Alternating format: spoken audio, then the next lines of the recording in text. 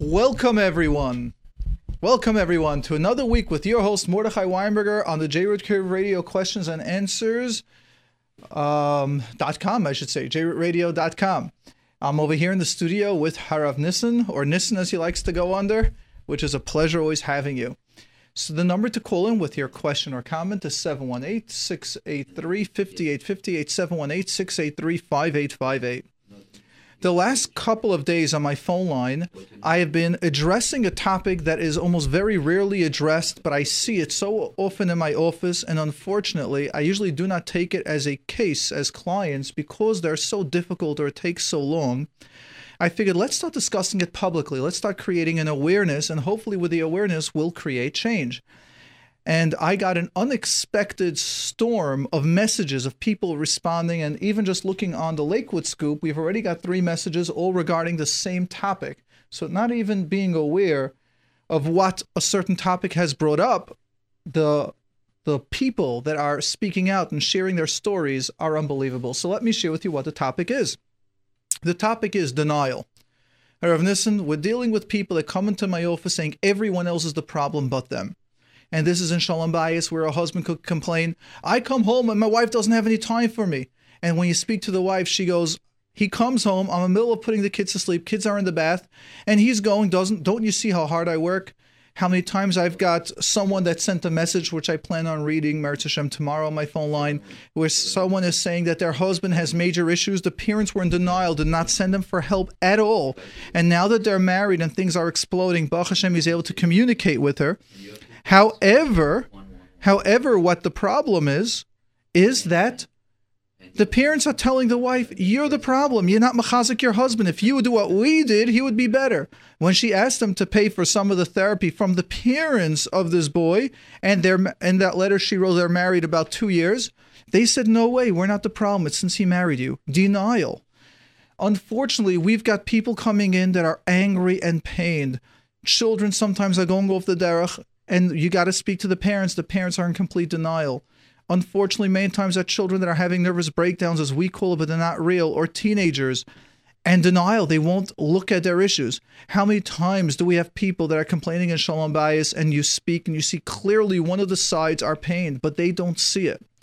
And when I discuss the word denial, we are not talking about denial of the classical word that we think denial, where a person sees that there's a blue pen and they're saying, no, it's red.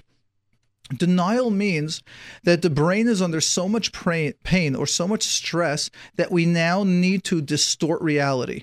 That means, let's say I've got a broken leg and I need to run the marathon. Instead of me saying I've got a broken leg and I am the issue, it's easier to say, look how they're cheating, or they practice for so many months and years, or they're the son of the president of the jogging committee and that's why they're winning.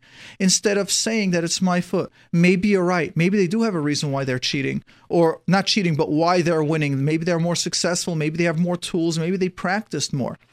They can be correct. However, if we don't look at ourselves that we've got a broken leg and we need to heal that, we won't ever get better. And unfortunately, how do we recognize people that are in denial? Number one, they're always talking about others. Number two, they're always complaining about authority. Nebuch, these are the people that complain about the Rabbanim. These are the people that complain about the Askanim, those that help out. These are the people that complain about the yeshiva system and the school system. Now, everyone can have an issue. I have issues with some of those systems sometimes, but we're not talking about sometimes. We're talking about all the time. We're talking about every speech. When you talk to them, there's anger.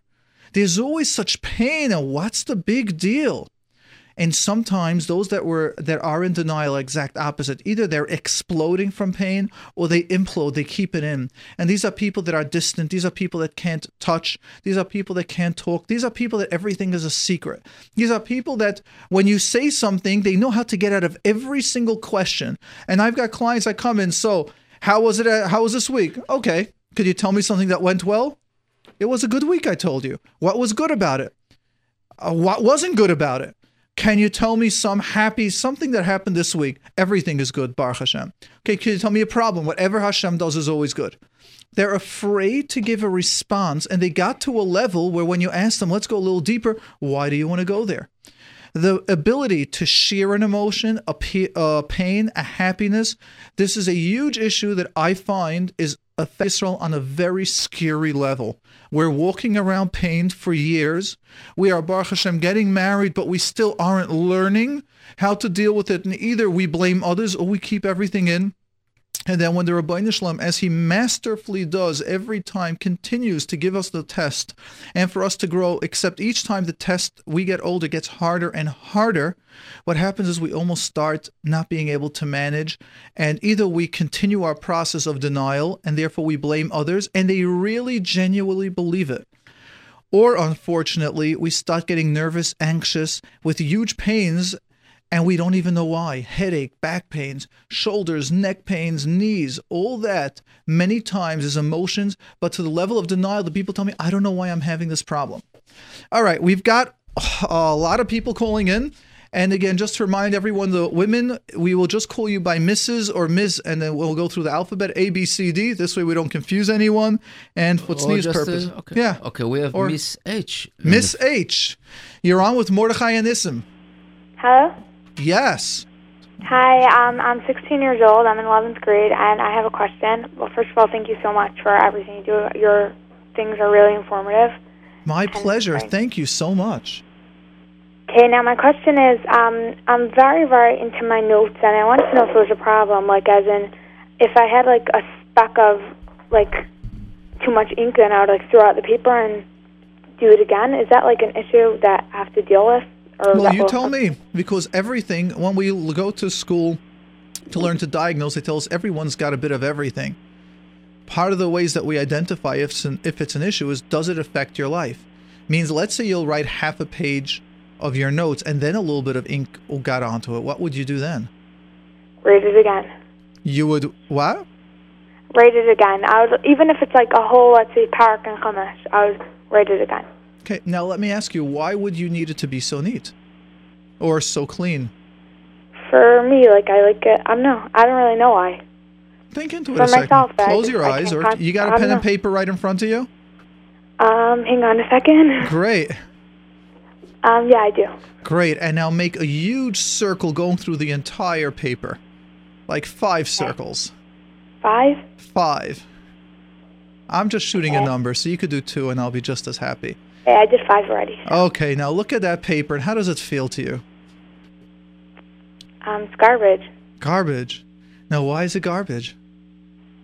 Because it's useless. Now, do you know what I can do with that piece of paper? If you would see how we write over here everyone's name that calls in, do you know what we can do with the piece of paper that's got circles all over it? No. Does that make sense to you in general in other areas of your life that you think in the all or nothing thinking terms? Means either you get 100 or it's 0. I don't understand. Okay, if you get a 98 on the test, how do you feel? Really good. You feel really good? Yeah. Okay, good. If you get a, let me ask you another question. If your room is a little bit of a mess, how do you feel? Dirty. So if it's very messy, how do you feel? That I have to do like a spring cleaning. Okay, if it's a little bit messy? Then I'll just clean it. Okay. Now, does it bother you if it's messy? Could you go to sleep if it's messy? Yeah. Okay, good. So far we're doing 2 out of 3 areas. We're doing good. What else? Where else would you say that you find that things are, and let's say part of the reason I'm asking about messiness is, if you would know the amount of times I hear people complaining of women, especially in that, because this is their department, where if they have a little dishes in the kitchen sink, they can't go to sleep. And that's why I'm asking if your paper, that's why I was asking if the room is a little mess. And part of us, we want to be able to go to sleep when there's a mess. We've got an entire program. We've cleaned up this studio over here. It looks spotless, but part of my programs, a list of where I always keep the programs here, got cleaned up as well. But there's an entire program that I have that we need to know that we never will ever be done. So when I have a list of 10 to 15 things to do that day, if I accomplish about 3/4 of it, that's a huge success.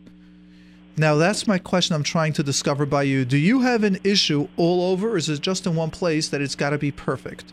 Like, you got to complete everything?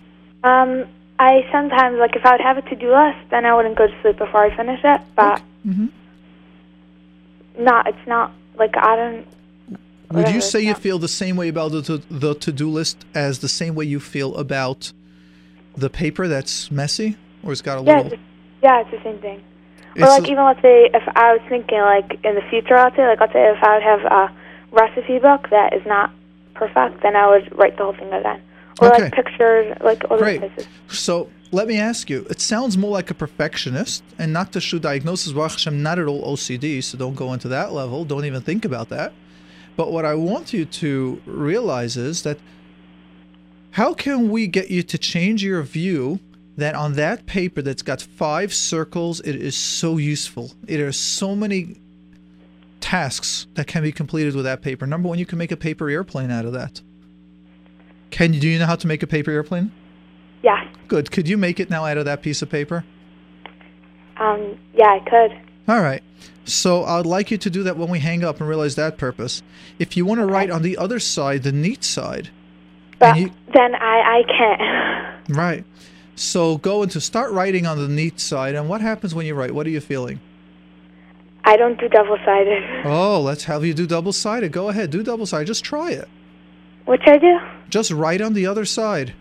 I'm talking on the radio.com. Okay. How does it Good. Now, how does it feel? Garbage with some more ink on it. Okay. Now, when you look at it as garbage, can you explain to me why it's garbage? Let me understand your way of thinking. Why is it garbage? Because I'm going to write it over anyways. Why? Because then I can't, focus. Why? I don't know. Go in there. See a reading on something that's got a couple of ink, or a couple of stains of ink. That's the only paper. This is the only piece of paper that has good. So go ahead, write on the side, the side that has all the circles, write I'm on the radio. I'm talking on the radio. Just take a second. Let's see what you feel like. Let's identify the feeling. Nothing just happens because. Right. Let's go into realizing the underlying feelings, the underlying thought patterns that you got going on. So it's fine if it's on this. I am going to throw it out anyways, but when it comes to No, I don't want you to throw this out. I'm even going to ask you to frame it. You are talking on the radio with this paper. This is a special, monumental paper. Sure. Sure. If you know you're going to be framing this paper and you're going to be looking at this, how would you feel with it? That I have to fix it. I'd have to do it again. Good. Now go into the thought about fixing it. What happens if you don't fix it? What do you feel like then? Messy. Ooh, wrong if it's messy. I just can't deal with that. Good. Now when we say I can't deal with that, those are one of the blocks that in therapy we help you go further. So let's just see if we can go further. Go into that block. It's messy. Now what happens to you when it's messy? You don't want to know. I'm good. I don't know. And just be aware that by the way, does your parents let you call? Because you're 16, so it's a bit that middle age where... Yeah, they'll be comfortable with you calling? Yeah, I think so. Okay, I hope so. All right, so let's go ahead and go further. So it's messy. What do you feel when it's messy? I have to write it again. A feeling as an emotion? Yeah. Do you feel bad? Do you feel terrible? No, not bad. Just Yeah. Define the like. I don't know how. Go into it. That's exactly what we do. Or we can stop here. In therapy, that's what we help the person identify. There's a certain feeling that if there's a mess or if there's a mistake, that is the underlying cause why we need to be perfect. Or in this area, why we need to be perfect. Once we can identify the reason, then we can start seeing now how can you feel excellent with yourself even when it's imperfect. I'm nervous. So you'd be nervous if it's not good? Mm-hmm. Good. What's there to be nervous about if your page has got a little dot of ink in it? I don't know. Let's go into the nervousness. Tune in, feel that nervousness and go, why are you so nervous? What can possibly be going on? If I have a blotch of ink, why would I be nervous? I don't know. I just am. Okay. Is there a perception what a page has to look like? Did someone... Yes, as in to what my capabilities are. Excellent. So you decided what your capabilities are, and that's very healthy, correct? I guess. I don't know. Yeah, now what happens if you raise your expectations, which is a great expectation, but to always? So let's say I want to get 100. But what happens if I always have to get 100? What happens then? How do you think I'm going to feel? Very upset when you don't. Yeah, could you imagine I'm on the radio over here and I always must have the right answer for everyone. Notice the always and everyone. How do you think I'm going to feel? You're gonna lose your money. You're gonna be fired. I'll get fired. Why will I get fired? Because it's not practical. Listen, don't listen to this, please. Don't fire me over here. All right, so it's not practical for me to always get that. Now, how will I be before I go on the program? Will I be excited and happy? No. No. How will I feel? Nervous. Right. Now, what would happen if I'd have the right to say, I just don't know? Or someone tells me, you're completely off mark. You were wrong. You would lose your, worth. That's right. But it's not for someone else. It's for me. I know. We're talking about me now. I'm on air, and I have to do it perfectly. But not of the opinion of other people. Not the opinion of anyone else, just me, myself. I have a very high, I think I'm actually pretty intelligent. And I won't know a question. How will I deal with it? I don't know. I could tell you. I wouldn't be doing what I'm doing right now. Now, when I was 16, I happened to have had a similar program like you. And I happened to have been very quiet at 16. Happened not to have done too well in tests, because I always had to do so well. And if you'd speak to my parents, they would tell you how many times I missed yeshiva days of tests because I was afraid of not getting a good mark. A lot has changed. But could you imagine now, you're 16 with all those things coming up, and you, in your opinion, only for you yourself, you have to do so well? Do you think you're going to be enjoying class, studying, taking notes? No. No. Now, how about you lower your expectation for yourself? And usually a behavioral follow-up would be that you would take a paper, make a couple of dots of ink on each of those papers, and write your notes the next couple of days on that to break it. That is more exposure therapy, behavioral therapy. And then I do that in school. If the teacher talks too fast, then I would write it again at home. No, we're talking about not write it over. Leave it. I can't concentrate. Ah, all right. Then we'll already need more like one-on-one to help identify more. I'm using it more because a lot of girls have this. A lot of teenage boys have it where they want to write and they want to be neat. And we want to just create the awareness over here that you know how stressed it would be? How much time do you spend after school rewriting your notes instead of just being a girl tying up 5 lines in the house? A long time. Exactly. So do you know how not productive you are? Yes. Excellent.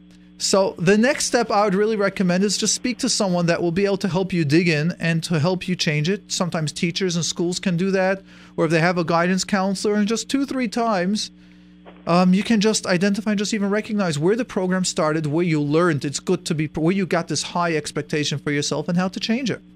Do you realize it'll be better for you if you change it? Yeah. Excellent. Great.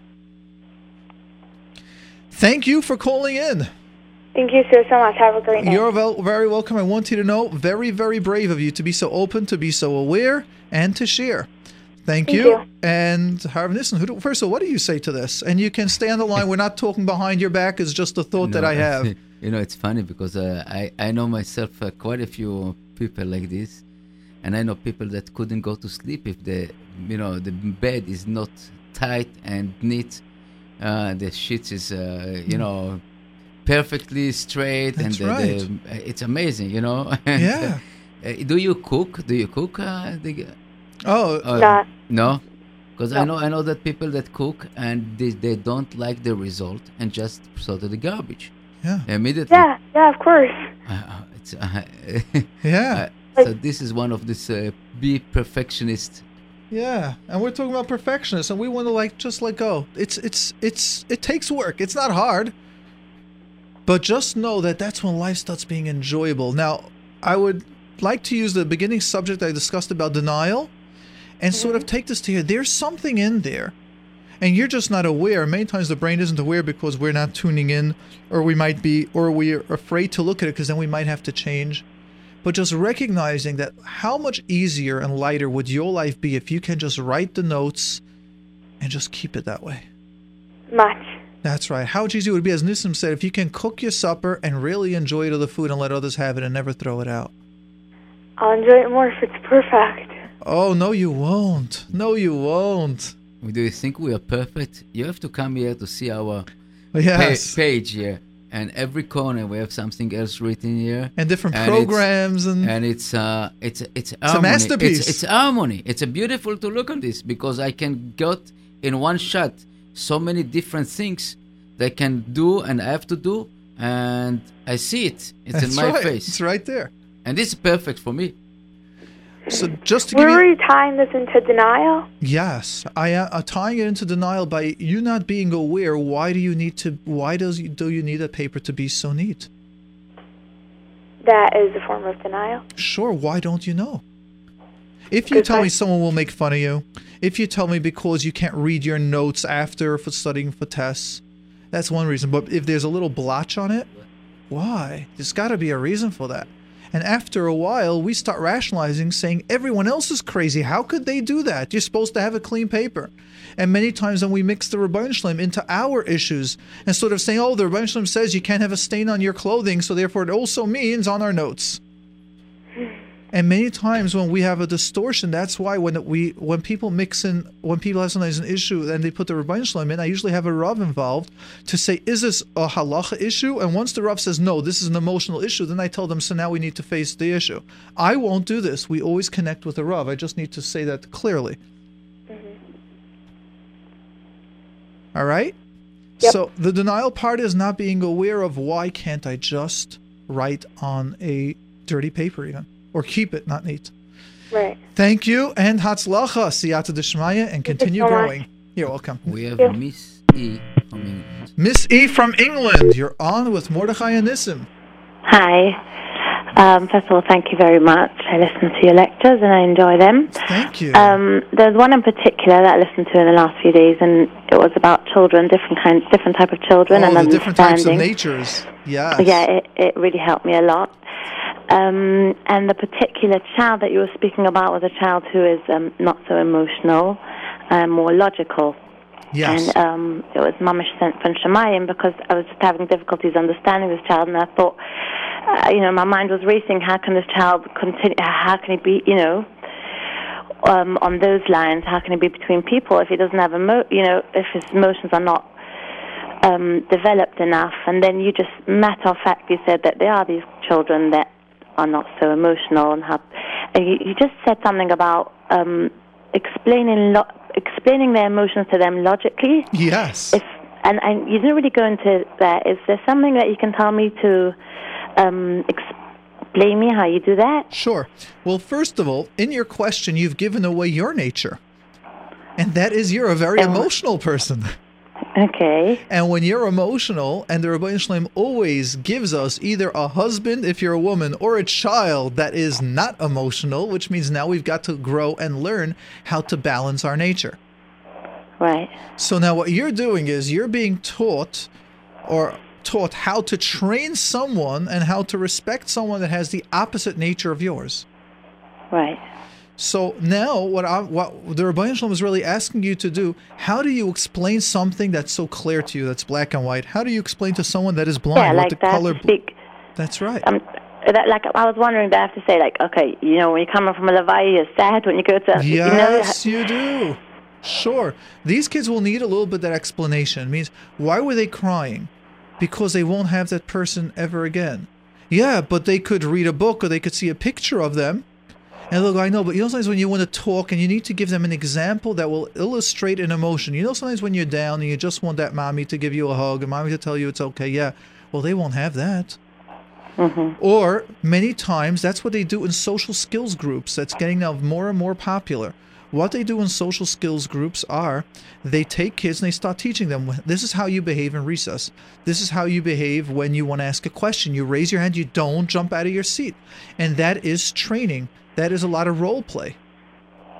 Right, and then do they not become like a robot? Like, okay, now I have to say this, and now I have to... Now that is the fear. Notice again how emotional you are. how an emotional person you are. Just not, I'm not attacking you because that is my nature as well.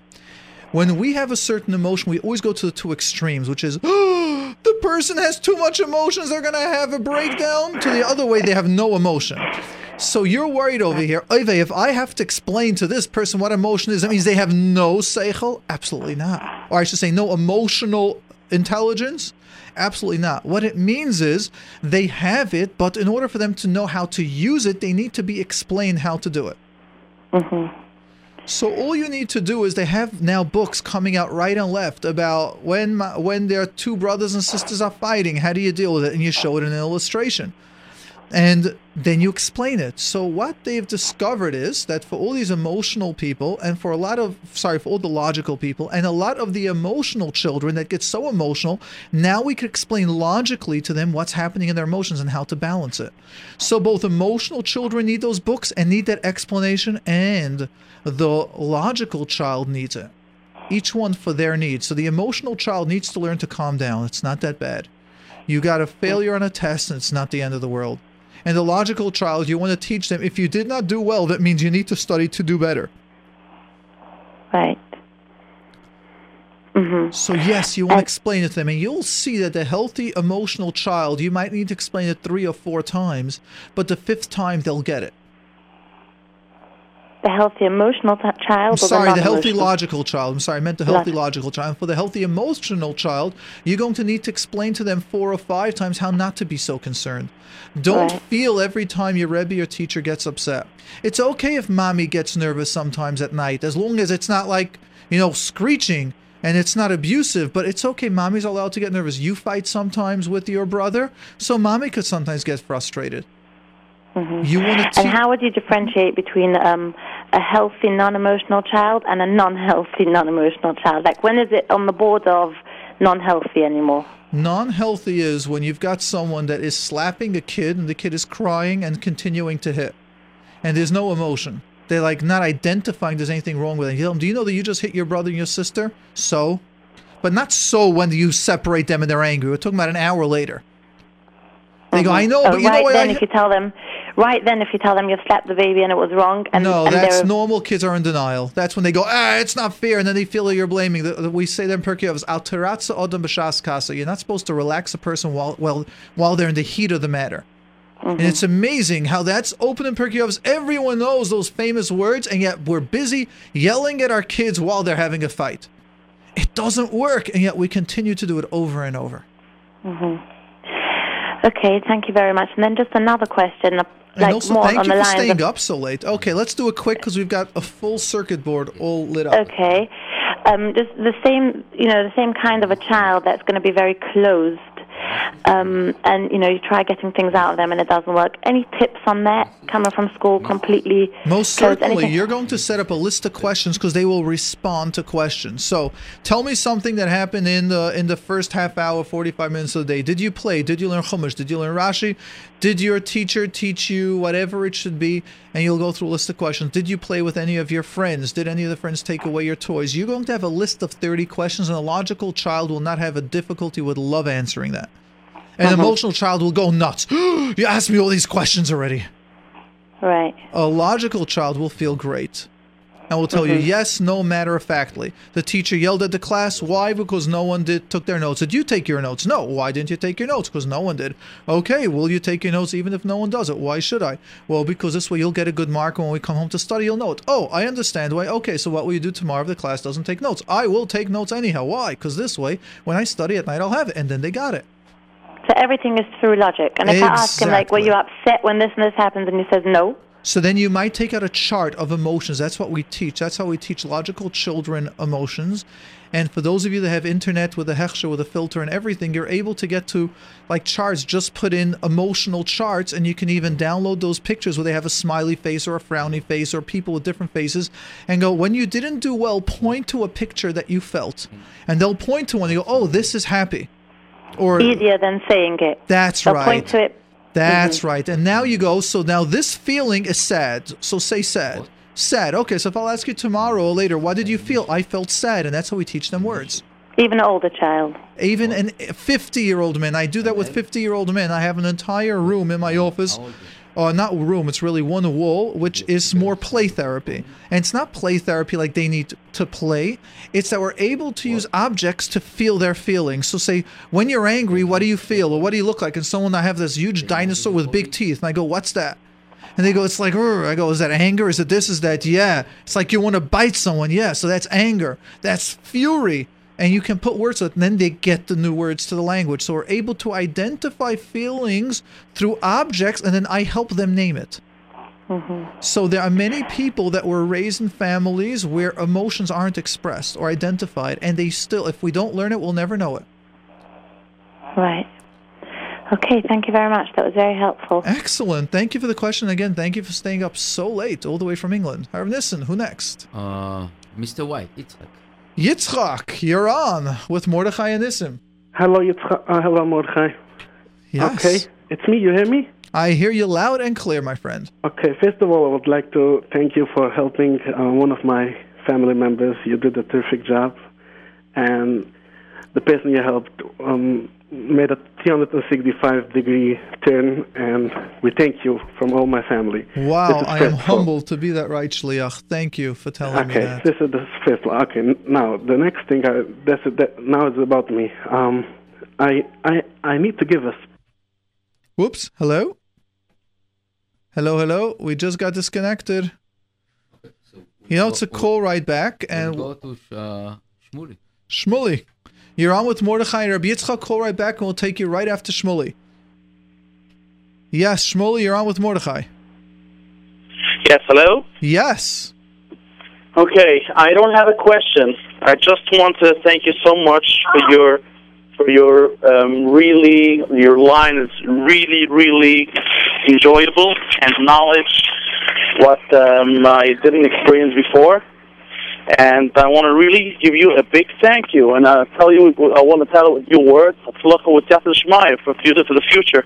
Amen. Now let me ask you a question if you're on the line. I'll share with you a little doubt that I have. And we know Rabbi Yitzchak is back, we'll go to him. But let me ask you a question. And this I mean with all sincerity and with honesty. I see. So what again? I'm asking you a question out of real sincerity. That a question that I have. And this, maybe I'll even like to hear your opinion, especially as well. This is more, I would almost call it therapy for me. Okay. I sometimes sit in the room with many therapists, and I'm amazed at their brilliance.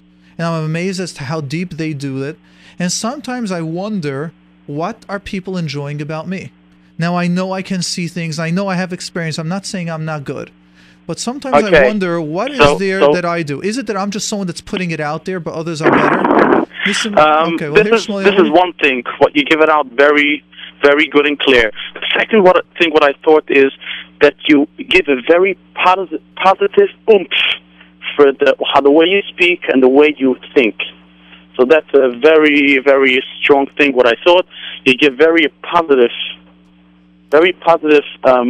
look out on everything. Thank you. That is true. That is something I work on in my life also, and that's what I work all over, to have that positive outlook. And you give a very, very good courage and a good oomph for the day. That's what I feel. That is definitely something that I work on myself as well. So I could see how, when I work on myself, that would have. However, I'm curious your opinion. You have other therapists on the programs. First of all, I want to אין אומרים שבחו של אדם בפניו. Okay. But I really enjoy your program, and this definitely, you know this. And I would say that your program is one of the best programs that we J-Root Radio. And it's only because we believe. I want to tell you what I feel. I feel that basically when we are in front of the microphone here, it's not a microphone, it's a mirror for us to see what we're doing and how to show the other people the way. That's what. That's all about J-Root and you J-Root, and that's what I'm saying. That when you're talking to the microphone, it's not the psychiatrist or not the therapist that behind it. It's Mordechai that's standing here and say what his opinion about the life, and this is what I love about it, and that's what we aiming about it. This is the awareness, and this is all the best radio show that we like about it. Thank you, I appreciate it, because in my so Mordechai, thank you again, and thank you very, very much, and Hatzluch and Siyata Shmaya for the future. Amen. Thank you. I'll share with you. In my inner work, I'm actually working on combining some different views of myself, and one of them was I was wondering sometimes, like, I know I have some information, I share a lot, but I was wondering why so many people are listening and the appreciation. And sometimes in my mind, I would equate myself to others and thinking, well, this guy might have more experience in certain areas, and why are people just, what's going on with this one? But yeah, I'm listening to it, and we'll see. We'll let it grow. That's my inner work. Hearing it, I can hear it, but I know it's still not going in, which I'm sharing now with all you listeners. It's going to take a little bit more inner work, but I appreciate everyone listening, everyone calling in, feedback, and the concepts. Let's go back to Rabbi Yitzchak. Rabbi Yitzchak, you're on, correct? Yes. You heard my first statement, yeah? Yes. That I want to thank you, okay? Yes. And you did a terrific And then you had job. a personal question about yourself. Yes, I am the most shy person on the world, probably, and I have stage fright above and beyond the normal average. And I need to give a speech because I had some issues, and I need to give a speech for an amount of people, and I have no idea where to start. I don't know how to do it, and I would like to know if you can give me some advice. I most certainly can. You know what's so interesting? I just asked the question, the guy before, what do people see in my line? Oh, let's say with me talking that people see. And when you're saying you have stage fright, I'm listening to you, and also my mind is bouncing back to me. And let me explain to you what I'm referring to. You're saying you have stage fright. Do you realize that you're talking to several thousand people?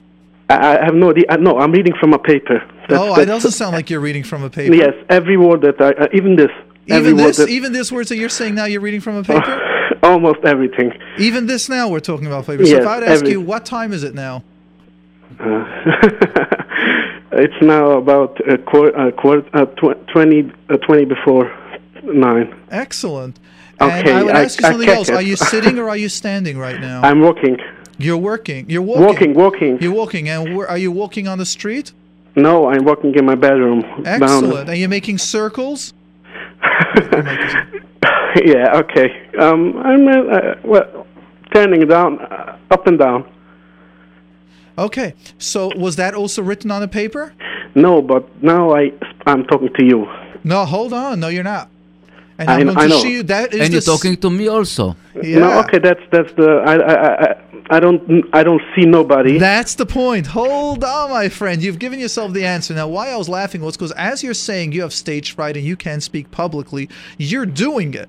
No, it's not publicly, and I don't see nobody. Public, let's define public. What you call public and what I call public are two different definitions. And what Nissen calls public is also different, right? Yes, okay, that's right, probably.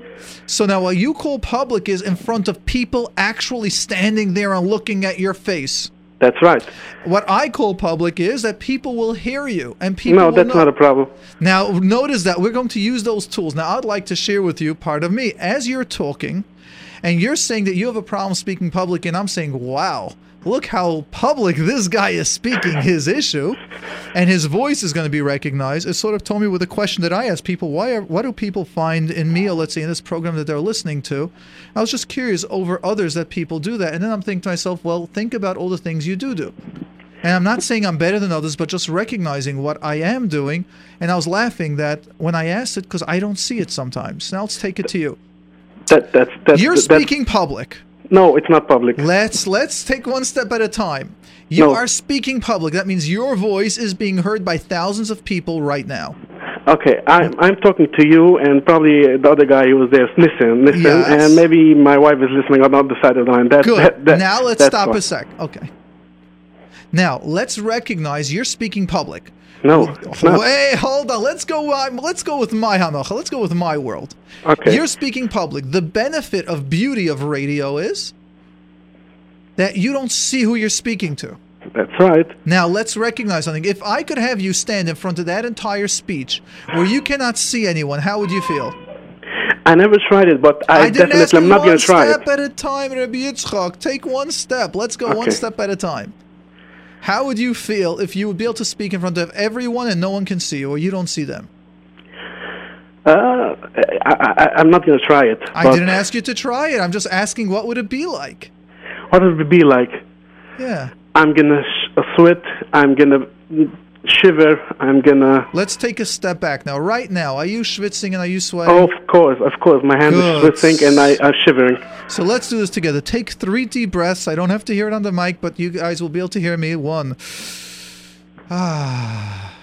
2. And then do a third one. In. How much easier is that now? Just 3 deep breaths. I feel better, but... Now hold on. Now what I would ask you to do is 3 more. So what you're really missing is just the basic tools, how to stand up and speak publicly that you call public in front of an audience. That isn't a special magical skill. Look, it's not something the Rebbeinu Shalom has you to be born with. I tried it once, and I stand up, and then I sit down on the bench. Of course, and I would tell you that's how it's going to go. Now, how many times did you practice your speech? A lot of times. Now, and okay. How many times did you speak in that place before anyone was there? A few times. No. Let's say you spoke at the hall, or let's say you spoke at your Shabbos table. When no one was there, did you actually practice speaking? No. Step number 1. Then we start increasing it with 3 or 4 people, and we try to speak in front of 3 or 4 people. Have you tried that? I tried it before, and I told you before, I stand up and whoop. So down. could you do it alone? So let's understand something. What I would tell you, my friend, is you're a phenomenal public speaker. I know you'll deny it, but the reason is because you're doing it when you're not afraid. When I'm not afraid. When you're on the radio over here with thousands Nobody of people. is looking on me. What's the difference? What's the... And here's where we also, so after we teach a person the actual physical behavioral, we also teach the mental concepts.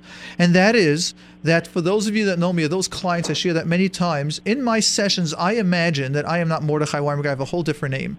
So sometimes I can go with my kids, and sometimes people tell me, you walk in the street and the kids will say, Tas, someone just turned around, was looking at you. And I go, no one knows what I look like.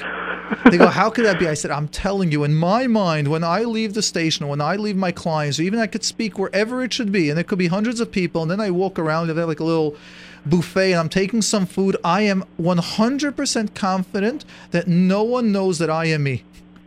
So you suggest that I should do this? We'll see. Everyone will do what's for them. Imagine you can get up, and if you could wear a mask that you have the face of whoever you would like, and no one gets to see the real you, how easy would it be? I think it's more than stage fright. It's also shy. And I'm not shy. I don't know. I don't know how to explain it because I can't. Even with the mask, I'm not gonna do it. That's what I'm thinking now. That what? Sorry, say that again. That's what I'm thinking. That even with a mask on my face, I'm not gonna. I can't do it. It's more than stage fright. But I don't know. Maybe it's stage fright, but I don't know. I can't do it even with the mask. I can't imagine it even. I would ask you something like this: when you got to speak, what are the thoughts going through your head? I'll make a mistake. People are going to laugh at me. What are the thoughts? There might be several of them. Yes, one of the thoughts. I'm going to make a mistake. Yes, one of course. All right, and each of those things are just issues that we work on in therapy or in public speaking that we help identify these points. And as, you're afraid you'll make a mistake, we teach you to make a mistake. I still know that when I have clients that have extreme difficulties with making mistakes, I have them I usually have a cup of water with a little bit, and I have them spill it all over my carpet. They go, are you crazy that your carpet's going to be wet? I said, yes, it's probably going to stay wet for about 2 days. Now go ahead and do it. If they don't, I spill it. And then I have them do it. It usually takes 2 or 3 sessions, sometimes for some of them to do. We want to get the concept of making mistakes. And they laugh when I pour it. You know what you just did? You just spilled. And I go, yeah, and I could even do it again. No, don't do it. I go, watch. We want to get the comfortability with making a mistake. We want to have the comfortability of just not knowing something. We want to have the comfortability of people making fun of us. Do you know that there are people that actually say all psychology is shtissim v'avolim, is a waste of time?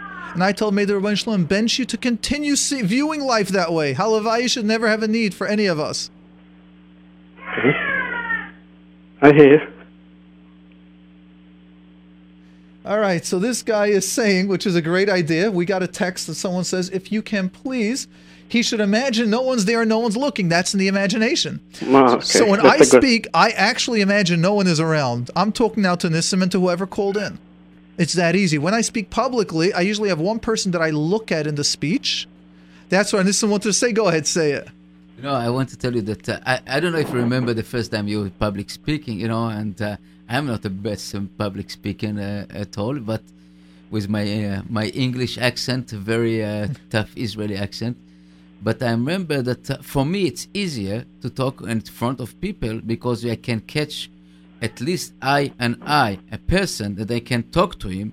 It's like even in the hall you have thousands of people, but for me it's like you're catching a person and you talk to him individually, and the other people it's like not existing in the beginning.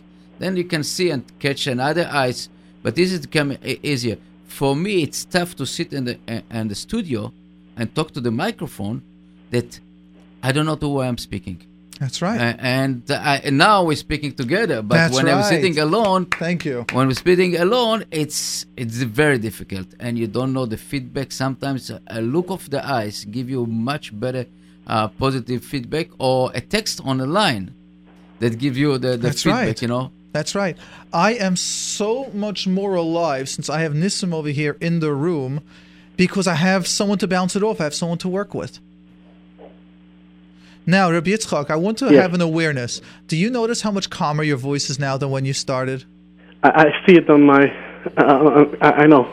Yes. I'm not sweating anymore. That's right. Now take again 2 deep breaths, and this is for everyone listening. That's why we're spending the time. I want you to realize how to do it. Now take 3 deep breaths. And you'll notice how the sweating goes down. You'll notice how you're calming down during that. And that's why usually before a speech, you try to stay up on the stage. You practice your speech several times before, at least 7 times. Okay. And if you say the actual speech that you're going to say 7 times to your wife, and try to get even 4 people around. So if you have your wife, some of your kids to listen, you will see the 4th time how much easier it is. And remember, when we say in the Gemara, that means if you do something 100 times, then you do it 101. It's not daima because it's accurate. Here we're talking about 4 times to 6 times. From 4 to 6 is huge. From 100 to 101 doesn't seem huge. I understand. All right? Thank you. Thank you so much. Now, hold on. See, someone else in the text, hey, tell Yitzchak that I'm listening to his every word, and I know at least 5 more people that are listening right now. So, Rabbi Yitzchak, well, you think no one is listening to you. People are texting in that they are listening, and you got a lot of people. How nervous are you when you know people are listening? It's probably another point, the listening, than the talking to them in public. Right. Now, the next step would be, so when we hang up over here, if your wife's in the other room, you can ask her to come out and you can speak in front of her, or maybe have some of your kids and practice. I should do that. Yes, that's how you start public speaking, 1 step at a time. You don't jump. And say the Dvar Torah that you're supposed to send to Suda Shlishit in Shabbos. Tell to your wife and your kids. Let's just go to some of the feedback that we got over here. One thing which was nice that people find about me, that they find I'm very real, honest, open, and very human, and people accept that, which is true. And there's always a encouragement to continue moving. Someone going, you're one of a kind. Don't compare yourself to other therapists. You have a unique combination of a golden heart and great brains. Okay, I'll accept that. Now, great. I want to tell you the same. Appreciate is not the word, what you do. I have no words, speechless. You're wonderful. Thank you for those. Now, here's a nice question I'd just like to address, because I'm a big believer in this, and that's, can people explain, can you please explain what you think of art therapy, what it is exactly, and if it could help someone suffering from depression who has tried to talk a bunch of times to therapists, but it never opened up and is still suffering.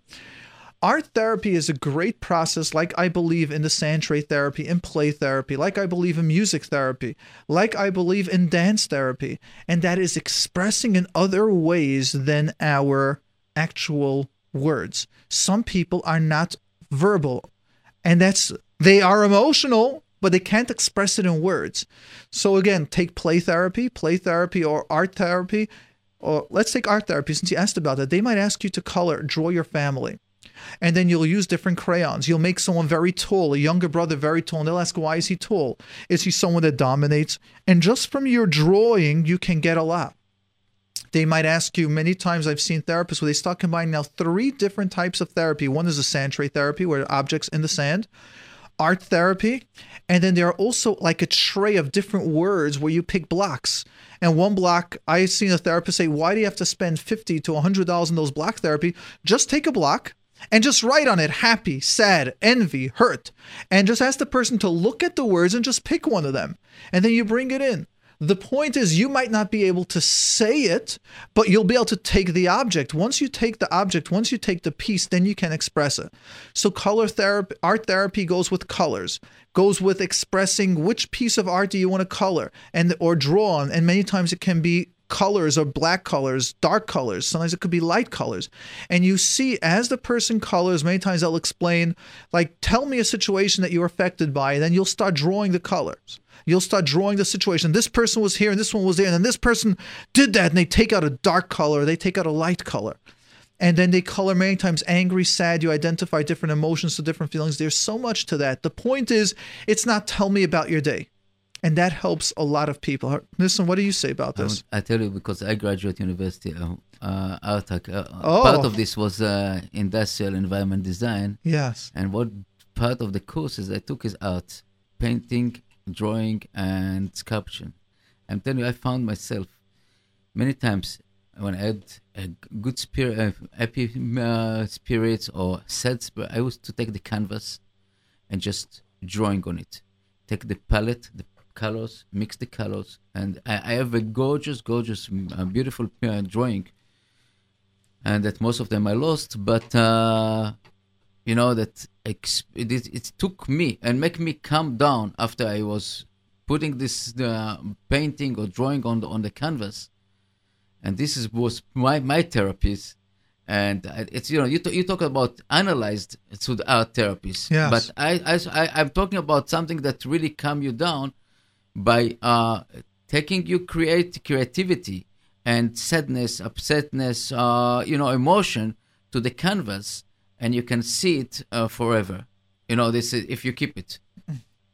Yes. In fact, we've got someone saying, go art therapy. And then I see you responded. You're all the way from England, by the way, this question. I think so. That's what's coming up from the caller ID. About how does it help depression? A large part of depression is when it's not expressed. We're sad, we're down, and it's bottled up. We don't believe there's a way out. One of the main forces in therapy is first expression, awareness. When we can identify what is going on, then we can start changing. We can make choices. But how many of us aren't aware? I'm pressured. I can't go to school. I can't go to work. What's the pressure? Is it money? It might be money, but there might be other stuff. The boss isn't valuing you. It might be that you haven't had a change. It might be that you're overloaded with certain critical points. So you might just say it's work, but if you can't identify the components, we can't change. The beauty of art therapy is, as you color, what else is in this? So why are you picking that color, that instant, that drawing? Why are you always picking a picture with a father and a son? Why are you always going to certain points? It helps you express and identify. Many times there's a lot more than just the two issues that you're discussing. So if you can express it in another way or help identify, the therapist would have the question to ask you, why is that pick color red? So you people, just give an example. Many times they'll ask you to pick 5 colors. You could pick red, blue, green, black, any color, and now identify. Red would be angry. Blue would be happy. Green would be sad. And then they'll tell you, okay, now draw different parts of your body, color it in. I've seen that in a cognitive behavioral therapy class for trauma for children. And I've taken that there. And they help children identify in their body sometimes where they had a trauma, what happened. And it could be their head nebuch when they had surgery.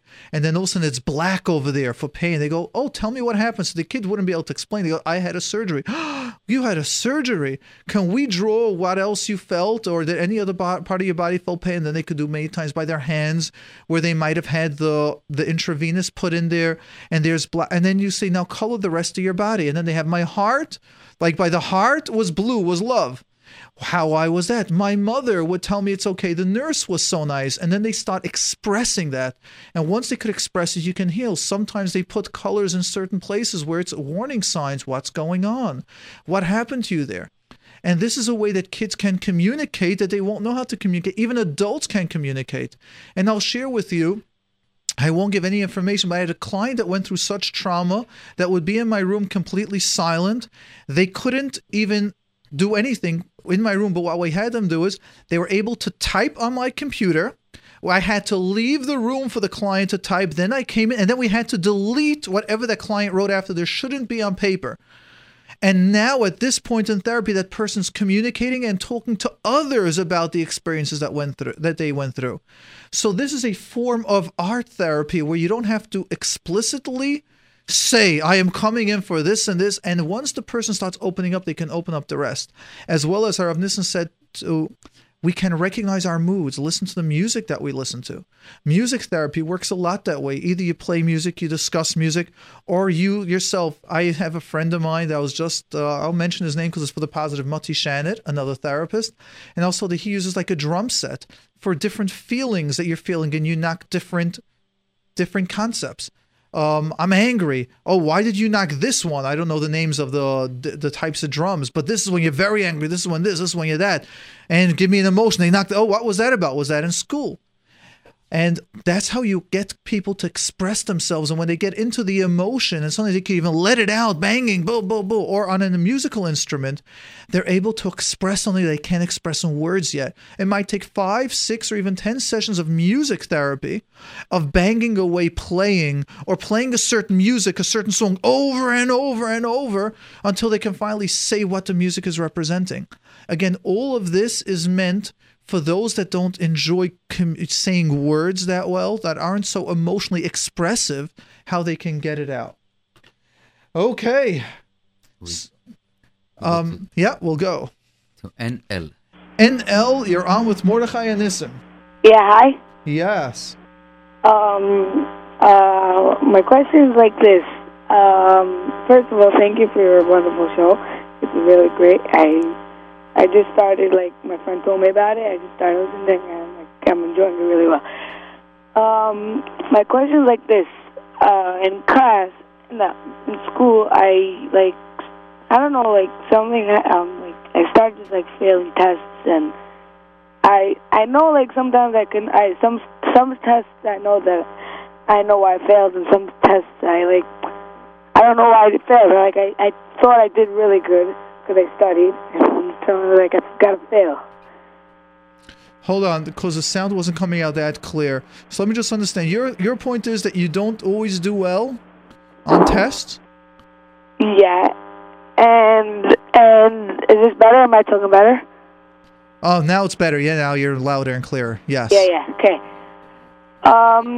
Yeah, that's kind of it. I'm not that I'm not good at tests. I'm just like, some tests I know which tests I know I'm gonna get a fail, and some tests I thought I'm gonna get a 95. I thought I'm gonna get a 95. So what you're saying is you're almost a little like someone, like a mind reader, like, you know, the future, like you feel before the test what you're gonna get. Yeah. Now let me ask you, does your feeling about what you're gonna get on the test have to do with how much time you study? Probably. Exactly. So let's recognize the more we study, most of the time the better we'll do. And also, like, in class itself, like, I have this, like, few kids, like, that just don't want to learn, and, like, they disturb, and, like, I can't really, like, cooperate, so can't, like, listen to the rabbi or the... So you get distracted when other kids are making trouble around you. Yeah. Oh, I am just like you. I have such a hard time concentrating and studying when I get stuff going on around me, especially when they might be having more interesting information than the rabbi has. Now, what we got to do is, that's where maturity comes in. I would love to be off every single day of work and just enjoy myself. Wouldn't that be great? I shouldn't say that because I really love the work that I do with Avodas HaKodesh, and I really appreciate it. But I would like to end probably after a half a day. I'd like to work every day till about 2 o'clock. Not the rest of the day. But why do I do it? Why do I stay focused? Because you know that's the right thing to do. That's it. Now, let me ask you, what can you do for you to recognize that even though it's hard, the ability to hold yourself back, that's power? Let me share with you an interesting study. I usually don't remember the name, so you can look it up however you'd like, but there's a study done, I think it was in the 70s or maybe the 60s, and it was just revamped again, means it was done over again. And what that means, the study was as follows. They took like 3, 4, 5-year-old kids, and they put them in a room with a candy, or cake or pretzel, whatever it should be, and they tell them, if you don't eat this donut or this candy, and I will be back in 3 minutes, and they show them to watch 3 minutes, you will get 2 donuts, double the nash. What they've seen in this study is, and it's an amazing study because they have now a 30-year follow-up from that, they show that the kids that were able to hold back and understand a greater reward, they've gone to higher degrees. Let's remember in the Goyish world, like the more degrees you go, it's like sort of the more studious you are. They were able to go for more degrees. They're able to be calmer people and more successful in business. The ability to stay focused and to hold yourself back, to teach the ability to hold yourself back. They were even able to train the children to do it, even though they had a lower number. Like they had less patience for that, they were able to go further, succeed in life, because this is a strongest side of self-regulation, to want something, but to be able to continue going. It's adorable because I had one of my friends that put his, today all the smartphones all have a video camera, so he put it on the corner of the table, told his, I think at that time she was 4 years old, here's the donut, don't eat it, I'm going to come back in 3 minutes. And you got to see how kids look. They touch the donut, they put it back, they start licking like the top, and they ready to take a bite, they take a little bite, and then they put it back. It's adorable to watch, and he showed me his daughter for 3 minutes. It's not that long. But now let's take it back to you, adults, teenagers, and adults. If we can recognize the power of consistency, let's do it even though it's hard. Let's continue even though it's hard.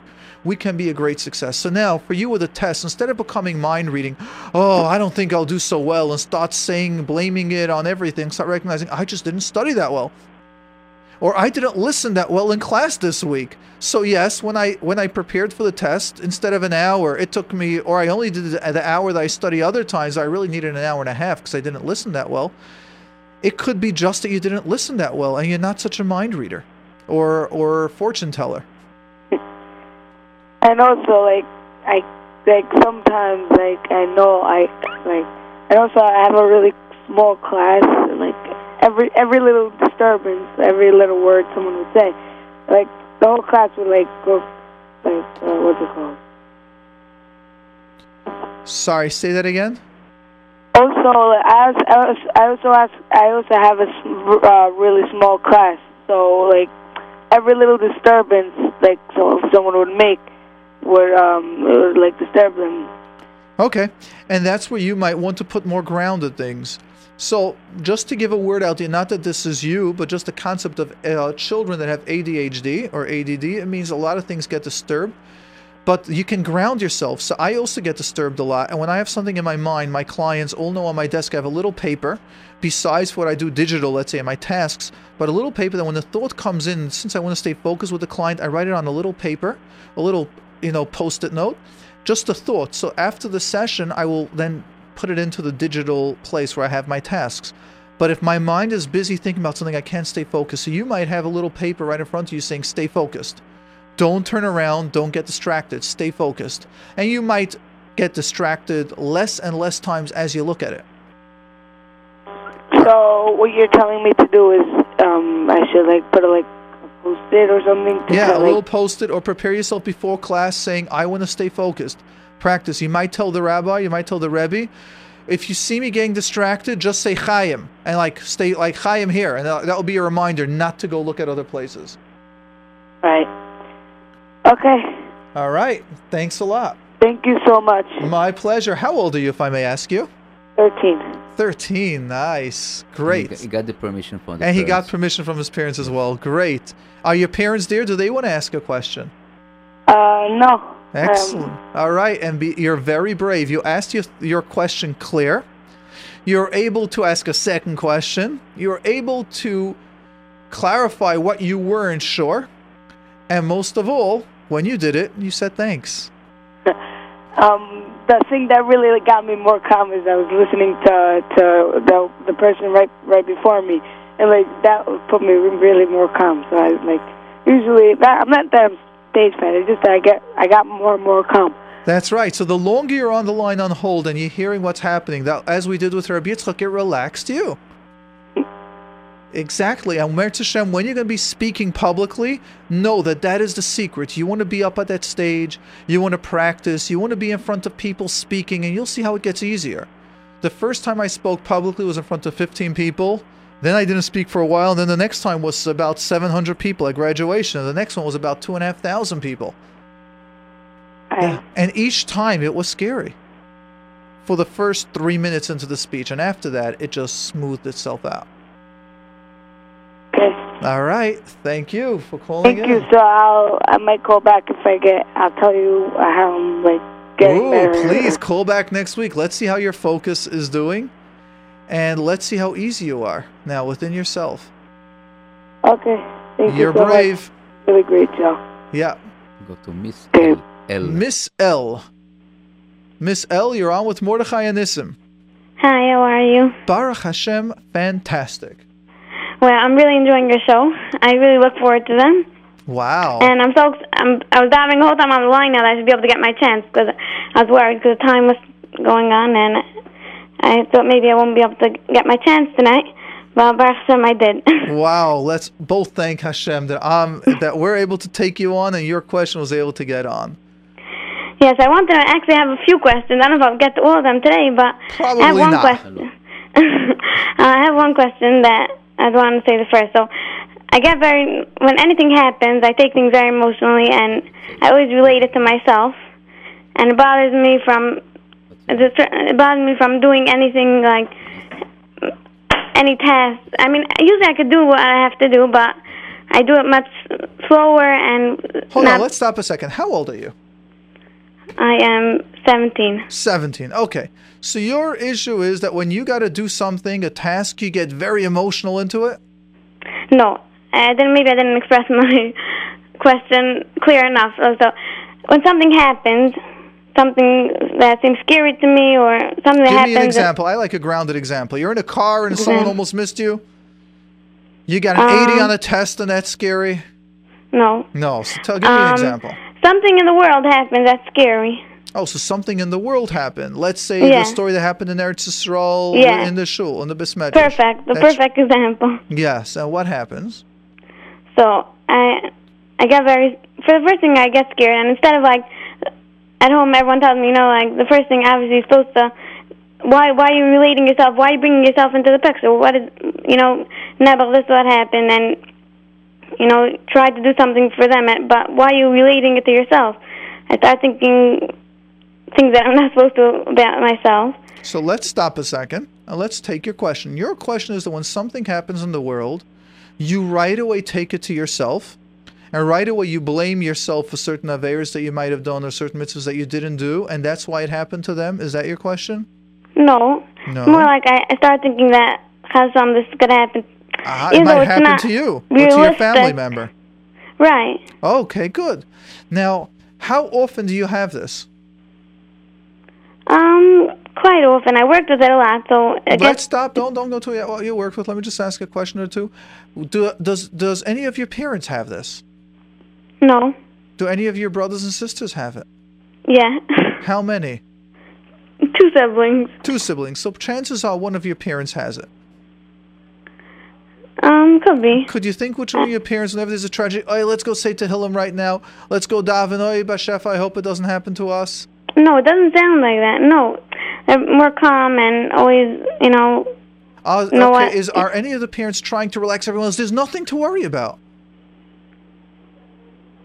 Yeah. Okay. Mother or father? Only if you want to answer it on air. You don't have to answer it. Don't answer that. I'd rather you don't answer it. I don't even... Okay. I don't want to go there because then sometimes we get the calls, please delete it, my kid called and speaking about the family members. All right. So let's understand that when we are very emotional, part of the education that we need to give our children is, if we are an emotional person, how to balance the emotions. So I am a highly emotional person. I am. But we also need to balance that. So sometimes a client can tell me, I noticed that you saw me and how did I look or something. I go, no, for me to turn on my clinical head, I need to actually turn on a button. Right. When I'm home and sometimes a client could go, can you please go in for a couple minutes? I go, no, I'm now in family head. It's a different brain. And to switch minds, sometimes it's easy to do, sometimes it's not. And let's now take this question to you. Your emotional feeling button is on at all times. So something happens, you're worried. You might not do well on the test, you're worried. You hear something happen to a friend of yours, you're worried. It's coming Rosh Hashanah Yom Kippur time, you're worried. But I'm not worried about them. I relate it to myself. Of course, that is what the emotions are. That is how the If subconscious... someone gets sick, if I hear something that's on, that's like I start relating to myself and get worried about right. it. That's right, exactly. And the way to deal with it, one of the ways, first of all, there are many, many ways to deal with it. And it's probably not going to happen on this phone call, but we're just going to explain to you is that the goal is to teach you how to use your emotional brain. We need to learn how to do it. Right. How do you know? How do you try turning it off?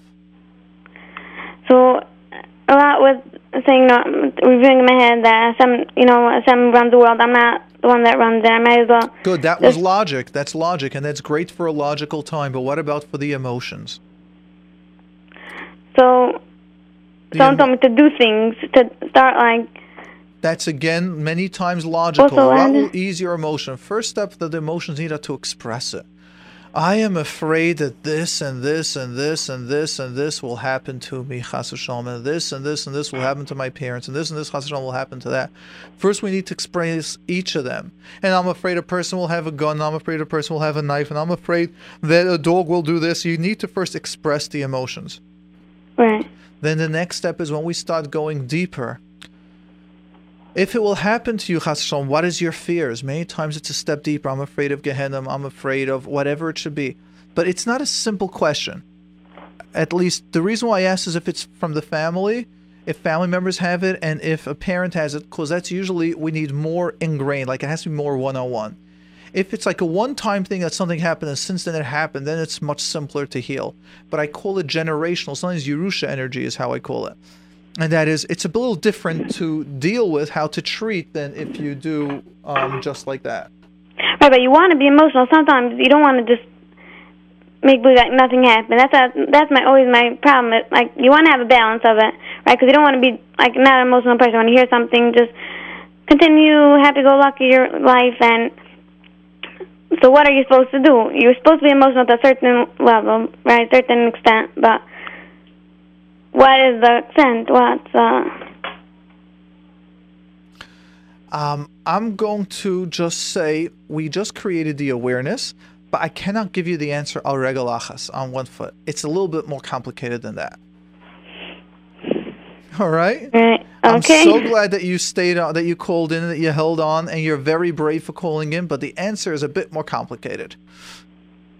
Okay, fine. Yes, thank you. Thank you very much. My pleasure. Rav Nissen, who's next? Mrs. M. Mrs. M, you're on with Mordechai.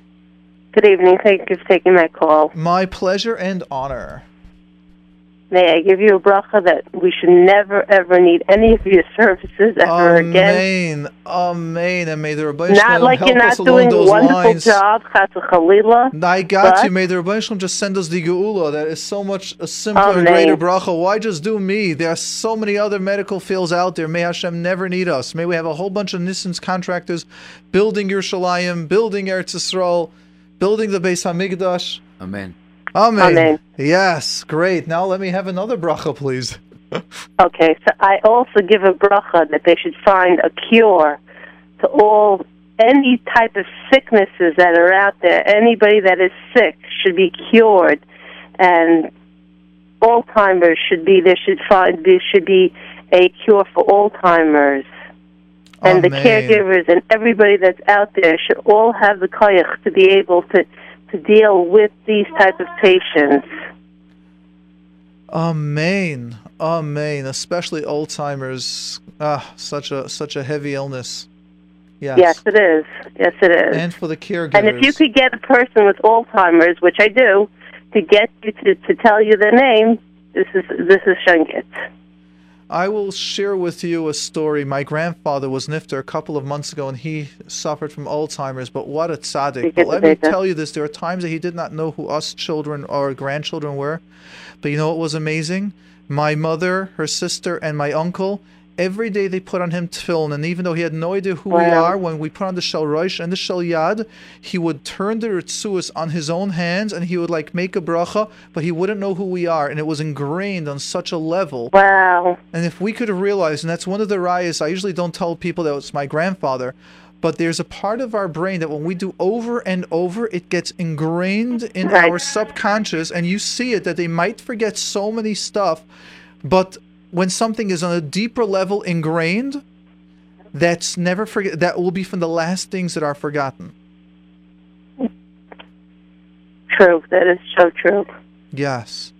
And also, if the person gives it to them in a message that is loving, they will also be more makabel to the.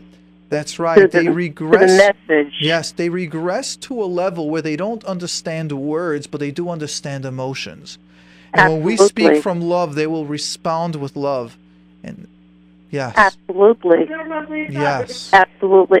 My question tonight is, Yontif is coming up tomorrow, Metz Hashem Chanukah. Yes. And getting together with social situations sometimes could be, meaning like a Hanukkah party together, sometimes for the family, could be sometimes very traumatic. Challenging. Yes. Challenging is a nice word. I would have used the words traumatic. It's trauma. My question is, how do we tip it off before this happens? And yes, we do sit down and we do explain it and so on and so forth. But how do we beat it off by the past, so to say? Okay. Well, number one, we need to identify what are the triggers. Is it a brother, a sister? Is it a brother-in-law, sister-in-law? Is it a daughter-in-law, son-in-law? Is it a mother-in-law, father-in-law, mother and father? Who is it? In the AA terms, they call it qualifiers. Who's the trigger? So what happens if you don't know who the qualifiers Impossible. are? Because when you're at a Shabbos Suda with certain family members, it's calm, and then you're at a Shabbos Suda with another family member, and woo! Or it could be you individually with everyone is good, but then also you could have those two siblings together, and then poof, we've got an explosion going on. So the first step to make any changes is awareness. We need to first know what are the triggers, what are the effects. Step one. So if we know it's a son-in-law and daughter-in-law, then we start speaking to them saying, we're having a party, a Hanukkah party. I want you to feel the best. I want you to feel safe and comfortable. What can I do special? And they'll say, no, everything's okay. What happens if you're dealing with somebody that has emotional problems and they can't exactly verbalize it so much? So again, are we talking about, let's say, someone with Alzheimer's, or are we talking about... No, not somebody with Alzheimer's. Alzheimer's is horse in color, totally. Of course. Yes, so I want to understand exactly what you are... We're dealing with a person that has emotional problems, and anything you say to this person will make them flare up. You look at them the wrong way. Will make them flare up. Okay, so now let's assume that they're a close family member, like a brother, sister, daughter, or son, that you can't not invite them, or you can't invite them later. Because sometimes they could be an uncle. Sometimes they could be a great aunt, where you want to do chesed and have them come to the party. But you might not have to bring them, and then you might make two parties. You might have one for the immediate family, and then one say, this is chinuch. And chinuch is that we respect our elders, no matter how painful they are, but we have the right to limit it. And if one child can't deal with it, you could say, you don't have to come to this party, but you still want to have the family there. What happens if it's an intimate child, like where you can't not have them come? Then there are several steps we can do. We can first tell them, you get pained when so many people come. How would you like to come later in the party? I'll take you out somewhere special, just me and you.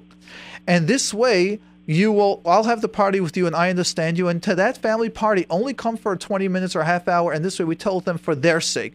This way you won't get hurt, or you can go to your room, or I'll give you whatever it is, you'll work out with them their plan.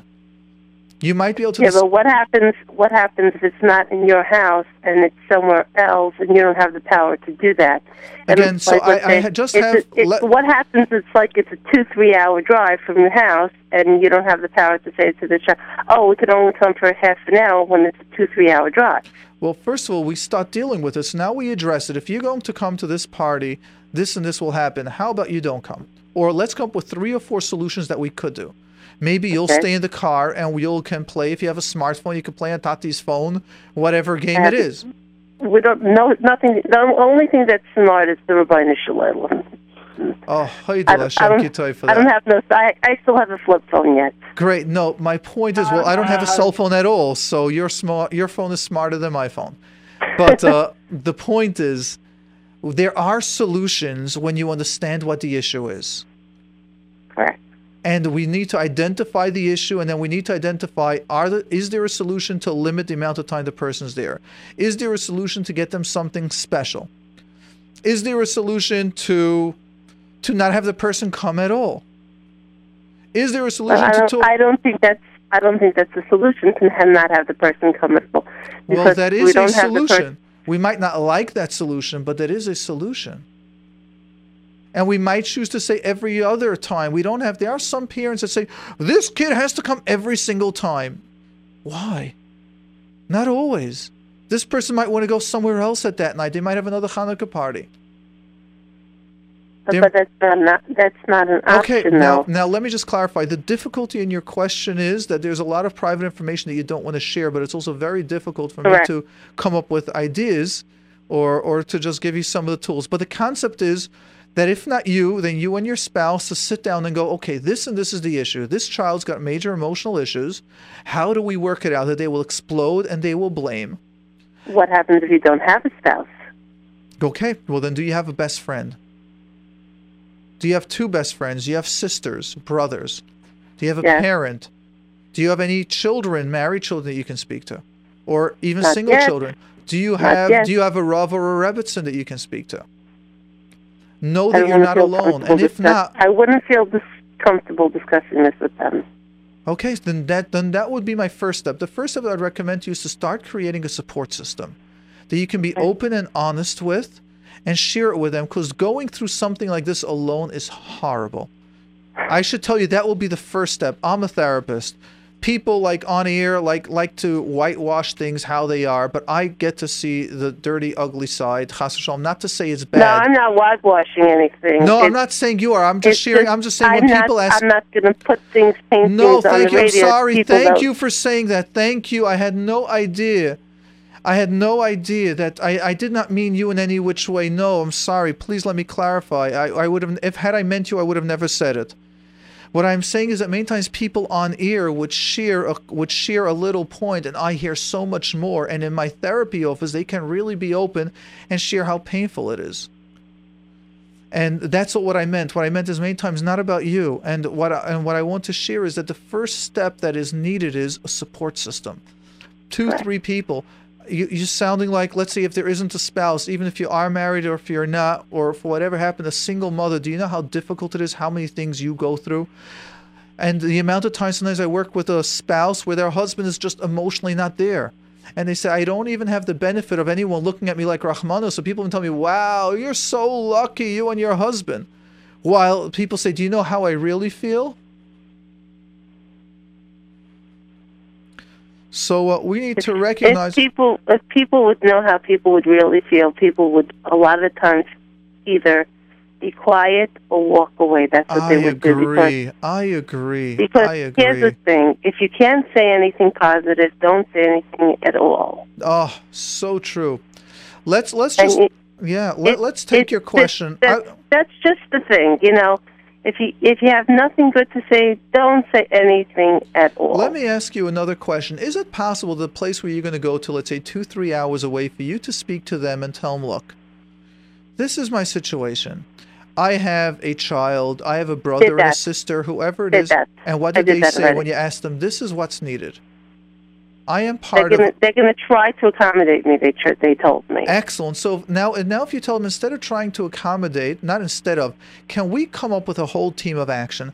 Let's say it's a brother. Let's make the assumption that you have a brother that's not well, that gets very angry, and you are such a nice sister that's saying, sorry, as the family, we got to be all together. Now, imagine you'll speak to your other siblings that might get triggered, your brother-in-law, sister-in-law, whoever it should be, and you could say, this is just the whole package of me. You can't have me without my children, without my whoever it should be, that brother. Now, what can we come up with? Can we give this kid his special toys? Can we give this brother his special chocolate milk that he likes? Remember, children and people, when they feel special, they feel loved, their behavior is also much better. When they feel lost in the group, when they feel not given their time, they can get triggered. Got it. Sometimes we got to give this kid even a little bit, just give an example. Leeway. Little leeway, a little bit of love. Leeway. I'm also going to share with you a little concept that, again, and I do this on air, I always am hesitant to do it, but it's still so important, so I'm going to do it, and I'll let Rav Nissen tell me if it's correct or if not, because he's got so much time over here in his experience as a screener. Physical touch. Let's say you're going to a brother's house, and let's say you've got this older brother that, let's just make the assumption he's autistic. Chas v'shalom, just saying, making up the story. And this autistic, I'm listening. Okay, and this autistic brother can be very wild. Do you know that physical touch works on everyone? That if, let's say you're going to go to this house and your brother, I know that. The healthy one would just tell this kid and give him a hug, and then just try to get a hand just on his shoulder a little. When the kid gets wild, or the brother gets wild, you can have a team set up and you'll go 1, just say the number. 1 means one brother will say, oh, and he'll tell him, let's say, Yankee, you want to come out with me? And let's say it's a sister. Come, I want to have a catch with you in the kitchen. And just, if you divide the problem person into a team so it's not overloaded, then you can go 1, then 2, then 3. This person might not know what is going on, but all of a sudden, out of the blue, a different one took him out now for 10 or 15 minutes and kept him engaged.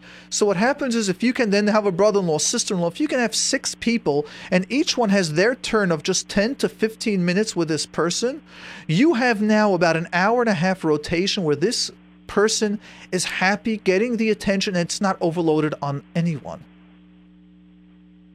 Got it. But there's so much here. If I would have more detail, and I don't want you to share it because we're on air. What I'm just sharing with you is, when you can be open, when you can have a team effort, a plan in advance, plus the person, the difficult person that has emotional issues, will feel loved and respected. We see a change. Now, this is not the answer to all, but it definitely is a plan of action. Oh, definitely. This was actually very, very helpful. Yeah, and you might also have different games playing with this person or with this boy or girl, sometimes their age. So you can have maybe 4, if there will be other kids his or her age, whatever it should be, you might have them play and take turns. Again, this person, he or she, this emotional child, whatever, should not have any awareness of what's happening. He or she should never feel like a Rahmanis, even if the kid's autistic. If you go, oh, you're the autistic brother, so we're now taking turns with you. Autistic kids have feelings. I see that all the time, and you call them that, they feel bad. And what we want the family to realize is, don't push him away. There are unfortunately so many other people out there that will be willing to grab them. And unfortunately, the thousands of dollars that we pay then, and then everyone is willing. All it takes is a little love. As they say, an ounce of prevention is worth more than a pound of cure. All it is an ounce. Love. All humans, every one of us need love. And I want to thank those of you that were actually even sending what the chizuk was. I have no idea why, but I shared with you that humanness of me, that moment of doubt. I wonder why people are listening. And now, somehow I'm back to myself, and I know why people are listening. Not saying that they wouldn't listen to others as well, but at least I know why they're listening to me. We all go through that. And that little bit of love just goes so far. Harav Nissen. I think that, as you say many times, especially in couples that had some problem, and if the other side is not so good, so we have to learn the one side to take care of the other side. So take responsibility on one side, even if the other side, as you said, autistic or somebody else. So we have to learn about this issue. You just really cannot ignore and said, okay, it's not part of my life, and I am out of this, and I'm not going to no place. This is where the challenge that each of us has his own task, and as trial in his life, and try out to come and close and basically hug and bring closer these people that need you more than ever. That's my opinion. Okay, here we have someone sending us a message. Oh, okay, I shouldn't announce, so I won't announce it. But this person's saying about your situation, very painful, they know, and yes, we need Mashiach. Yes, I agree with that. Thank you for your caller, and I'm glad if I was able to shed just a little bit of light. You definitely did, and everybody should have a lichtige, freilige Chanukah. Amen. May we be Zoich, as we know, the schus of the Neiros Chanukah is for Torah, and Klal Yisrael at the most darkest times, at a time that the Rebbeinu Shalom practically stopped sending Nisim Galuyim at that time, and it's from the last Nes Goli that we see that the Rebbeinu Shalom has changed nature, and that was a reminder for us, once we're going into Golus to that level, the Rebbeinu Shalom is with us every single second, and every single second this world is being recreated and being continued and by the Rebbeinu Shalom. So if we can take that koyach, the message of the Nes Chanukah, that he's with us every step of the way. Amen. And I want to tell you, there's a very big segula to the parents, basically, in front of the candle, when they sit in front of the Chanukiah and pray it for the kids. It's a very well-known segula. I don't remember the rabbi that said it, but I know that myself, I do it many years, sitting in front of Chanukiah and doing a big list, what I'm asking from the Kadosh, from the light of Kadosh Baruch Hu, that will light our kids, our family, our Am Yisrael, with extra tvuna, extra knowledge, how to be Oved Hashem and Fot HaNefesh Fot HaGuf. It's big segula. Okay, so we have Mrs. S.H. Mrs. S.H., you're on the air. Hi. Yes. First, thanks for this show. I know a lot of people enjoying it, including myself. Thank you. Okay, and my question is as follows. How, if possible, I don't know if you can answer it at once, can I disconnect myself from my children's actions? Like, when my child doesn't listen or they don't talk nice to the neighbors, they say, I become so weak. I don't know what I become physically. I'm sure it's I maybe too much emotionally involved, and I become weak sometimes to such an extent that I can become have a blurred vision.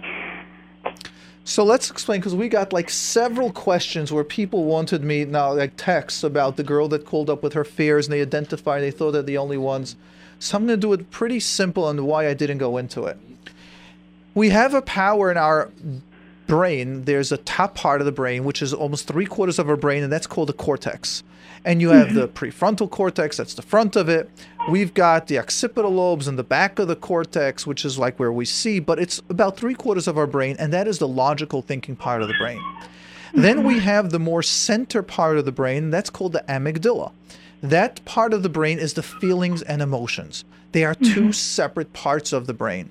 In the early 1950s and even 1960s, and before they got the fMRI, where they used to think there was right brain and left brain, it was only divided to right and left side, which is one side is the emotional side, one side is the logical. Today, it's so much more advanced. It's not just right and left. It's also the cortex area, the amygdala area, and there are so much more to the parts of the brain where it's thinking, where it's emotions. And what we need to understand is that there are two different parts of the brain. So those therapists that do cognitive behavioral therapy, they do cognitive, which is the thinking, the cortex part, with the behavioral component, which is also in part of that brain. And you want those two to affect the emotion because they are connected. Which means that if we're afraid of something, we tell ourselves, don't be afraid. Or all of a sudden we get something that gives us confidence, like, oh, if we have this, sometimes if a kids would have a mother's something with them in their bed, like a mother's shirt, then they feel safe. It's a feeling. So the cognitive saying, I can feel my mother, even though she's not there, it will ease the emotions. That's more cognitive. and behavioral therapy. So we change our thought process about the feelings. Why do I feel this way? What will assure me? However, a lot of people that suffer from anxiety, that means that the emotional part of the brain cannot be calmed now with just logic. And then I use a different type therapy, which is more subconscious type. When I use subconscious, it's not when you're hypnotizing someone. It's when you're awake, but you're able to connect to the feelings, and you're able to start talking to it. Why is it there? How did it start? How do we deal with it? And I keep on doing that. I know that, but that is where you need someone else to work on you. So I share with people that every week, I used to take for the last couple of years, every second week, a therapy session on me, and that's an hour-and-a-half session, a double session. The last probably 6 to 8 weeks, I've been having every single week an hour-and-a-half session on me because I'm doing so much in my life, and there's a lot of stressors coming along with what I do. But we need to we need to learn how to identify what are those emotions. So one of the simple systems is called journaling, where you write with your left hand, because with your right hand, if you're righty, you write with your left hand, because you want to get it out of your control, your logical thinking, and just start writing. This bothers me, that bothers me. Once you're going to write the 7th or 8th thing, you're going to start getting to the inner stuff. You want to have 25 to 35 to even 40 points down there. Another point that you can do is just start writing your thoughts. Random thoughts as it comes. Cat, dog, camera, test, mother getting upset, I failed a test. When I was 6th grade, I made fun of a teacher. You're going to start seeing those random thoughts that come up without analyzing them. Many of those fears, of those thoughts, are what's causing the fears. I wasn't good, I failed a test, the class made fun of me. And you'll start recognizing what's going on to those feelings. Now, my difficulty is that people want answers. I have anxiety, I'm so afraid. I'm sorry, I can't give you that. Just like we don't take parenting questions under the age of 8 because it's a tool, skill-based. Anxiety and how to learn to control and identify the emotional part of the brain is a process. It can't be done in 3 minutes. What we could do is we can create the awareness that it's possible to work on. Very possible. I did work on my anxiety. I did have anxiety. I know how to deal with anxiety. I guess it's just a continuation from there. Yeah. Like it's part of. So let's go ahead now. Let's hear your question again. So what is your question? So my question is, when my child misbehaves, not always misbehaving, like if she doesn't share or she does says silly comments. But how old is your kid? She's still young. I know that Just it's still young, but I'm here to be her mechana. Wait, answer the question. How old? She, like 5. And is she your oldest kid? Yes. Exactly, and that's why it's a parenting question. Oh, it is? Of course. But I really don't care. It's like myself, how to disconnect, no? Yes. Because when I'm a teacher, it can also sometimes happen. I take it to heart. Okay. Now let's not call it an anxiety question. Sorry, let's not call it a parenting question, and let's call it an enmesh question. So now let me ask you: since you're meshing with everyone, that means with your class and with your children, which one of your parents who don't answer this mesh with you? That they need to speak to you, and when they're happy, you're happy. When you're happy, they're happy. Giselle, don't answer. Just tell me if you know which one. I actually, I don't know if it's one specifically, but when somebody is happy, I'm happy. When they're angry, I'm angry. I am asking you to take it a generation back. You're such a professional mesher that I'm pretty sure that you've learned this from one or both of your parents, if not even further back to grandparents. Could be. Yes. So recognize that what they were not able to teach you, which is part of, not chashon blaming anyone, just saying what we also need to teach is to separate us from our children as well. Now, separate does not mean don't care about them. Exactly. That's what I want to do. That's right. Exactly. But you want to know how to do something that you weren't taught yourself. Oh, I guess. And that is something where it takes a couple of lessons how to get there, which is there could be a session of, first of all, how can you allow yourself to make mistakes? What will happen if you won't feel for your kids automatically, or we'll ask you if you'll feel a little separation, a little distance, that you won't feel everything right away. You're going to go, oh, I'll be a terrible mother. Then I won't feel. Then we're going to have to I don't want what you know. I want to know what you feel. If I would ask you, if you're not going to feel so much, everything by you is a feeling of a 10, from 1 to 10 and 8, 9, 10. What would happen if you'll have at times a 4 and a 5 and a 6? Yeah, I would. Life will be so boring. Life will be so painful. I deal with people all day, and I used to be one of those. I call myself a recovering emotional addict. I love the ups and downs, but boy, was it debilitating. Boy, how many times we're held back of doing tasks because we're afraid of those emotions that will come, the ups and the downs. I should do that. You know how heavy it's going to be? I can't imagine doing that. In fact, I was just going to do something, and I told the person that I work with, Chanach, I said, just thinking about this task is overwhelming me. I've got like 5-6 tasks going on now of major projects. I can't take, just thinking that I'll do something after Pesach, I can't handle that. Yep. So you would say that I should go for like therapy for help, or it's like yes, go to someone that has experience with emotions. It doesn't have to be a social worker. It doesn't have to be a major. Just someone. It could be an asking someone that you know that has experience with feelings. And do me a favor, not the parent that you're so meshed like that they're just like you that they'll tell you, I will teach you how to disconnect. If they would, then they wouldn't be the ones teaching it to you. Right. So we're not blaming them, chas v'shalom. Just many times, us parents, we could be amazing, but we'll be missing 1 or 2 points. Just like I know what I am not teaching my kids, and hopefully I hope that they'll pick it up from my wife the other side, which she's got the balance. And if they won't get it from her, then it's their achrayas. That's why they're alive to learn it on their own. But there are places where to learn it. We cannot be perfect as parents. We're going to leave something for our spouse to teach. The point is, are we continuing to grow? Right. Okay. And would you recommend, like, this is in a situation of that girl having fears and, like, applying it to herself? I would say that fears do go with you. Right. And, like, in such a situation, do we need, like, therapy, or I can just, like, live with it? How do you think it's going to, well, give it a shot. Let's see. If it doesn't work, then you go for therapy. What? Try it on your own, or try with that asking or with that friend. And if it doesn't work, then go to someone that's licensed and experienced and trained in this. Oh, and you mean it's just like the same? It's all the same. It's the same issue here. Well, if the person will be able to help you in one, will be able to help you with all. They're both the same. You take everything very personal. Your filter to the emotion to have an on and off switch, an intensity level. Like imagine your heating system is going to be on to 74 degrees even during the summer.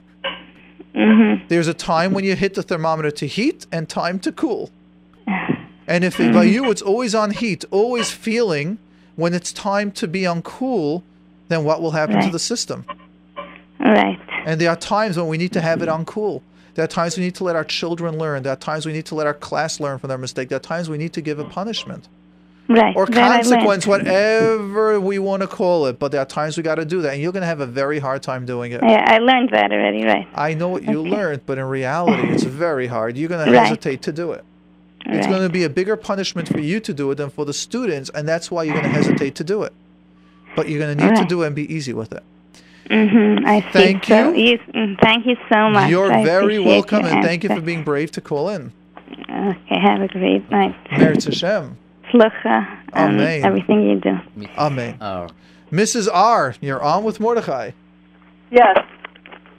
Hi.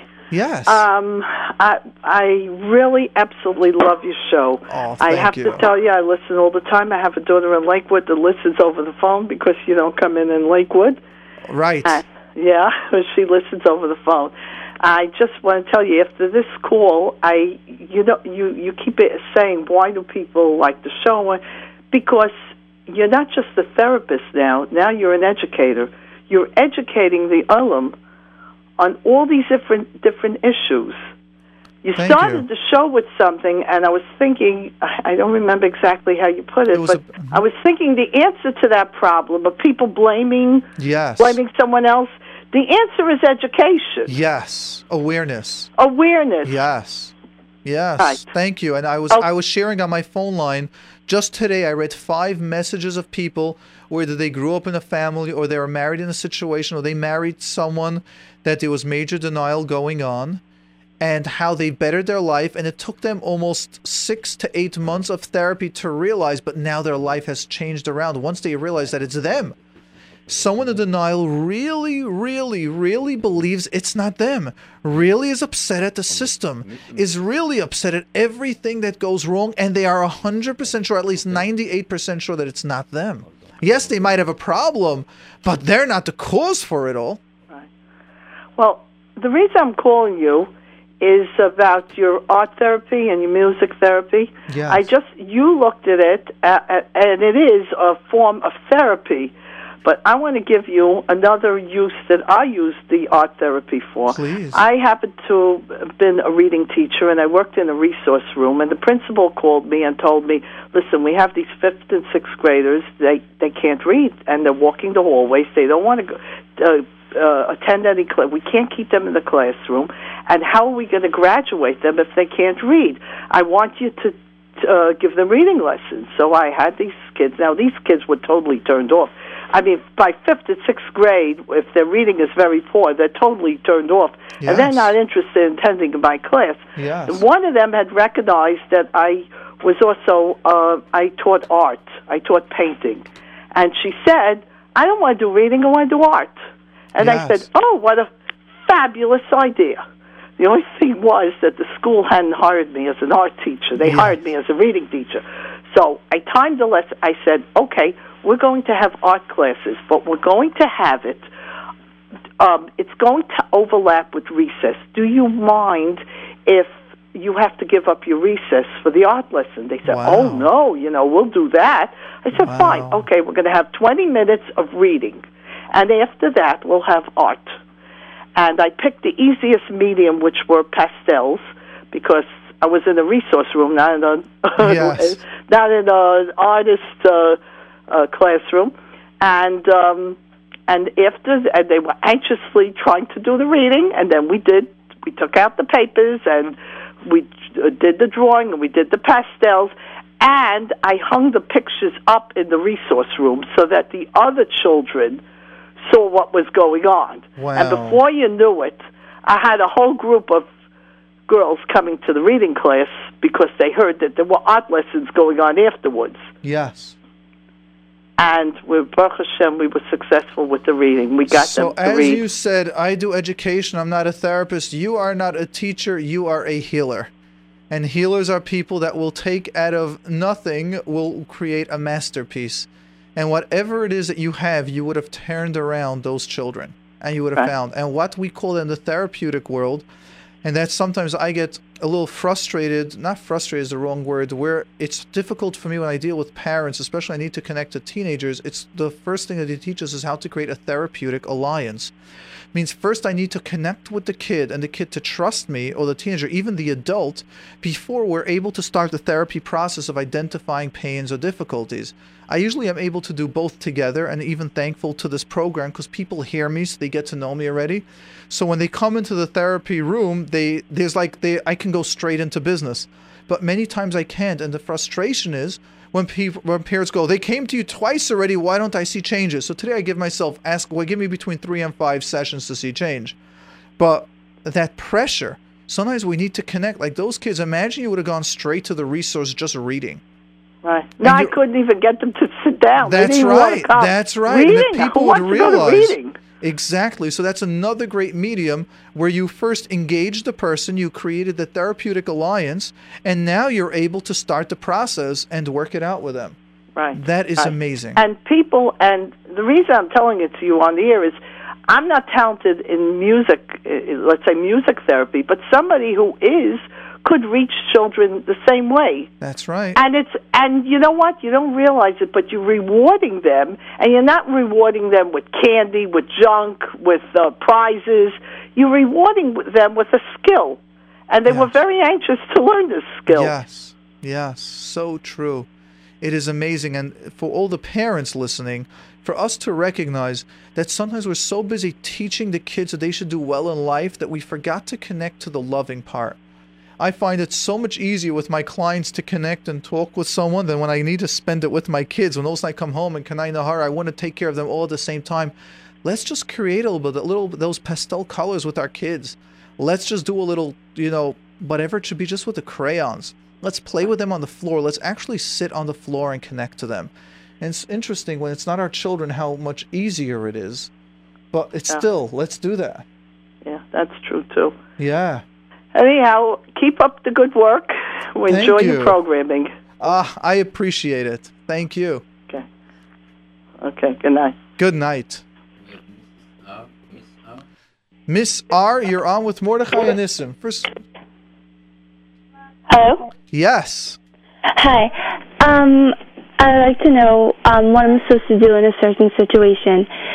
Right now, what's going on is that all my so-called friends are telling me all their problems at home, problems with life, and they're just grasping onto me as if I'm their security blanket, and they're just not letting go that I could go ahead and make normal friends and be a normal person. Yes. And what is your question?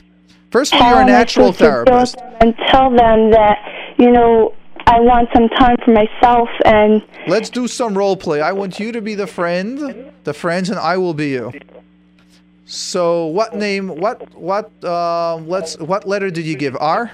Yeah. All right, so I'm R. And you be your friend. So call me R. R? Yeah, hi, how are you? I'm good. I want to tell you something that happened in my house last night. Hold on. That almost sounds like you're turning me into a therapist. I'm your friend. Right, that's the whole problem. Hold on, no, you're still them. What would they respond? I'm actually speaking that way. Whoa, hold on, we're friends. That sounds like a therapist. Let's just talk regular. About school. About baking. What are you doing? What are we have a midwinter. We have now Hanukkah break 2 days. What are you doing? That's not, I can't. What would they do? You're playing them. I'm playing now R. They would answer me. So answer. Tell me what they would do. I'm going out with my friends. I don't know yet what I'm doing. Okay, would you want to hang out? Could we make some plans? Okay. Okay, so where do we go to? Let's make some plans. Let's go shopping. Okay, great. Where do you want to go shopping? Do you notice how the conversation is now going to that? One of the ways we stop what we don't want is we have an alternate... Step one, we have an alternate subject prepared. Step two is we're aware of what our role is. It's not therapy. And step three is if they try to shift it back. But I need to tell you what happened last night. Do that. I need to tell you what happened last night. Oh, but sometimes when you talk to me, it's like too heavy for my age. How old are you? 16. I'm only 16. These things need someone that can deal with it. I only have the brains of a 16-year-old. Right. The problem is that they won't go to someone else, to someone older, so go act them. I'm still Ms. R. I'm still 16-year-old R. Push me. Come on, push me.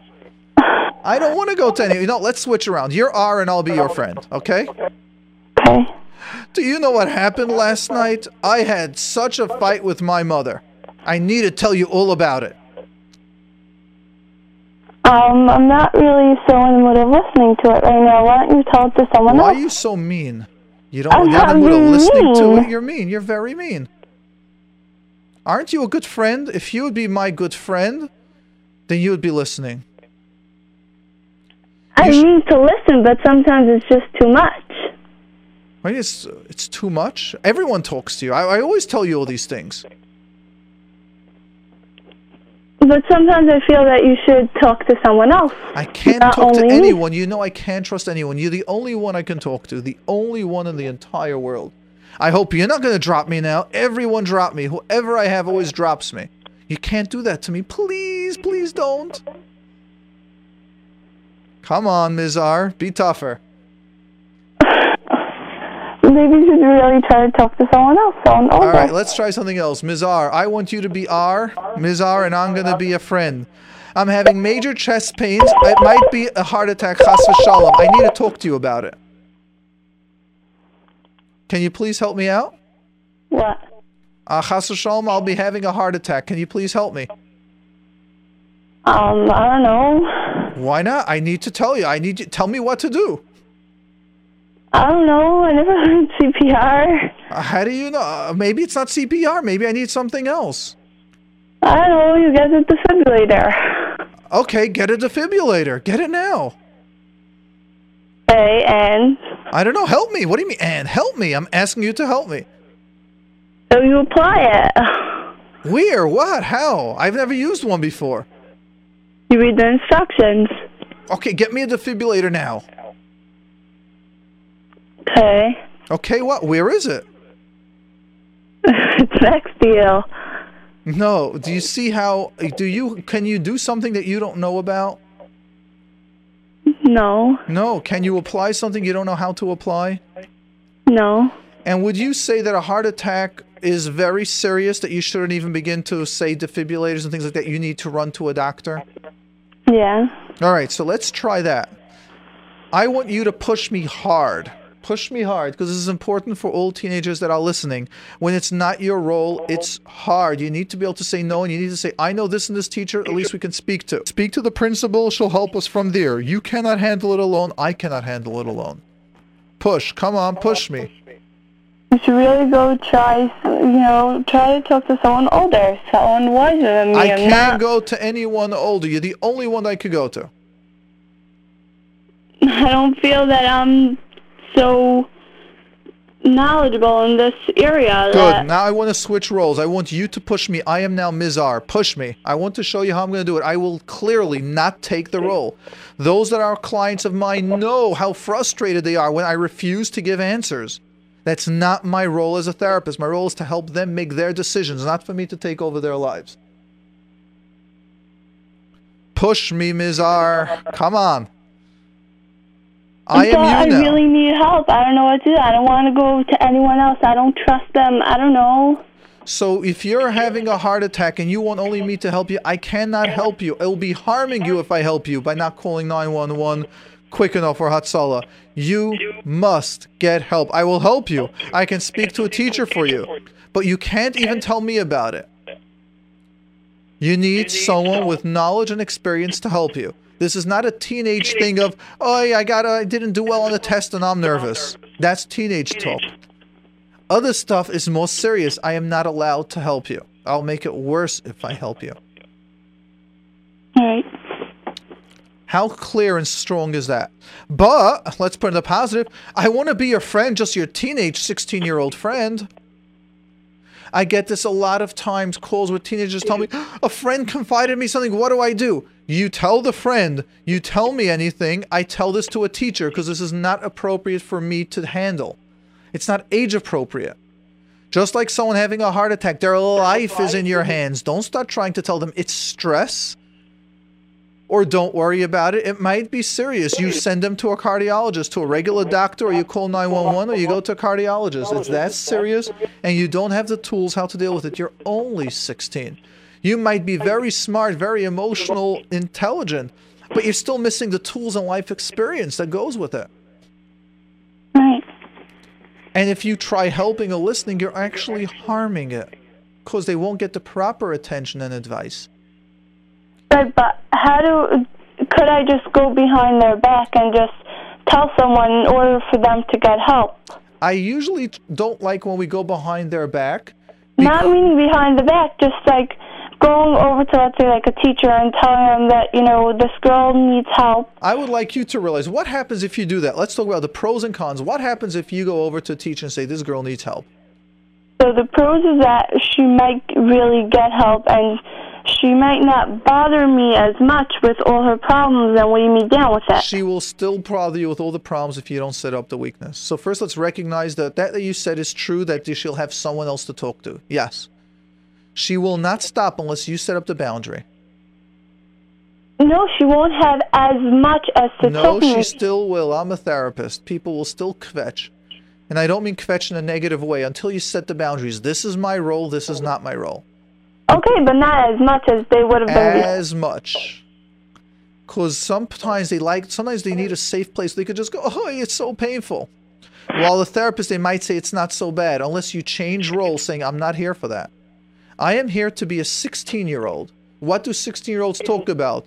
Tests, school, clothing, time off, helping the mothers at home, doing chesed. That's a 16-year-old's conversation. That is what I talk about. Now let me ask you a question to leave you with this. How much of this do you need for yourself? That people come to you with problems and you're that type of person that you feel good when you help others? What do you mean? All right, that's already a much deeper subject. We got to go. How long do we have? 1 minute.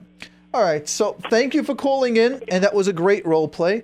We got one question I'm just going to read over here that it was about 10. We got just about a minute left. My 12-year-old son, he saved $100. My wife and I disagree about how to spend it. I feel bad for him.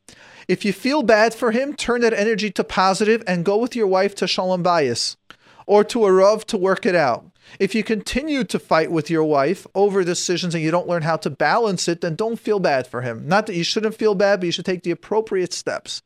I hope you forgive me for being this blunt and this direct, but you've got issues with your wife over and over, and the kids will start getting caught up into it if you don't take care of yourself.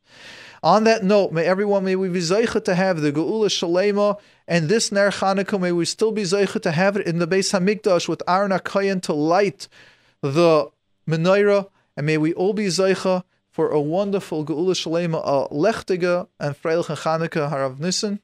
Amen v'amen, and Be'ezrat Hashem, the first Ner, it will be in Yerushalayim Abnuya next tomorrow night. It will be, we will announce here, tomorrow morning, we'll announce Mashiach is here, and let's go. Merit Hashem, looking forward to being out of business. And apologize to all the people that are on the phone line and all the texts that we couldn't have them. So apologize next show, Be'ezrat Hashem. Yes, thank you. Thank you, Rabbi Mordechai.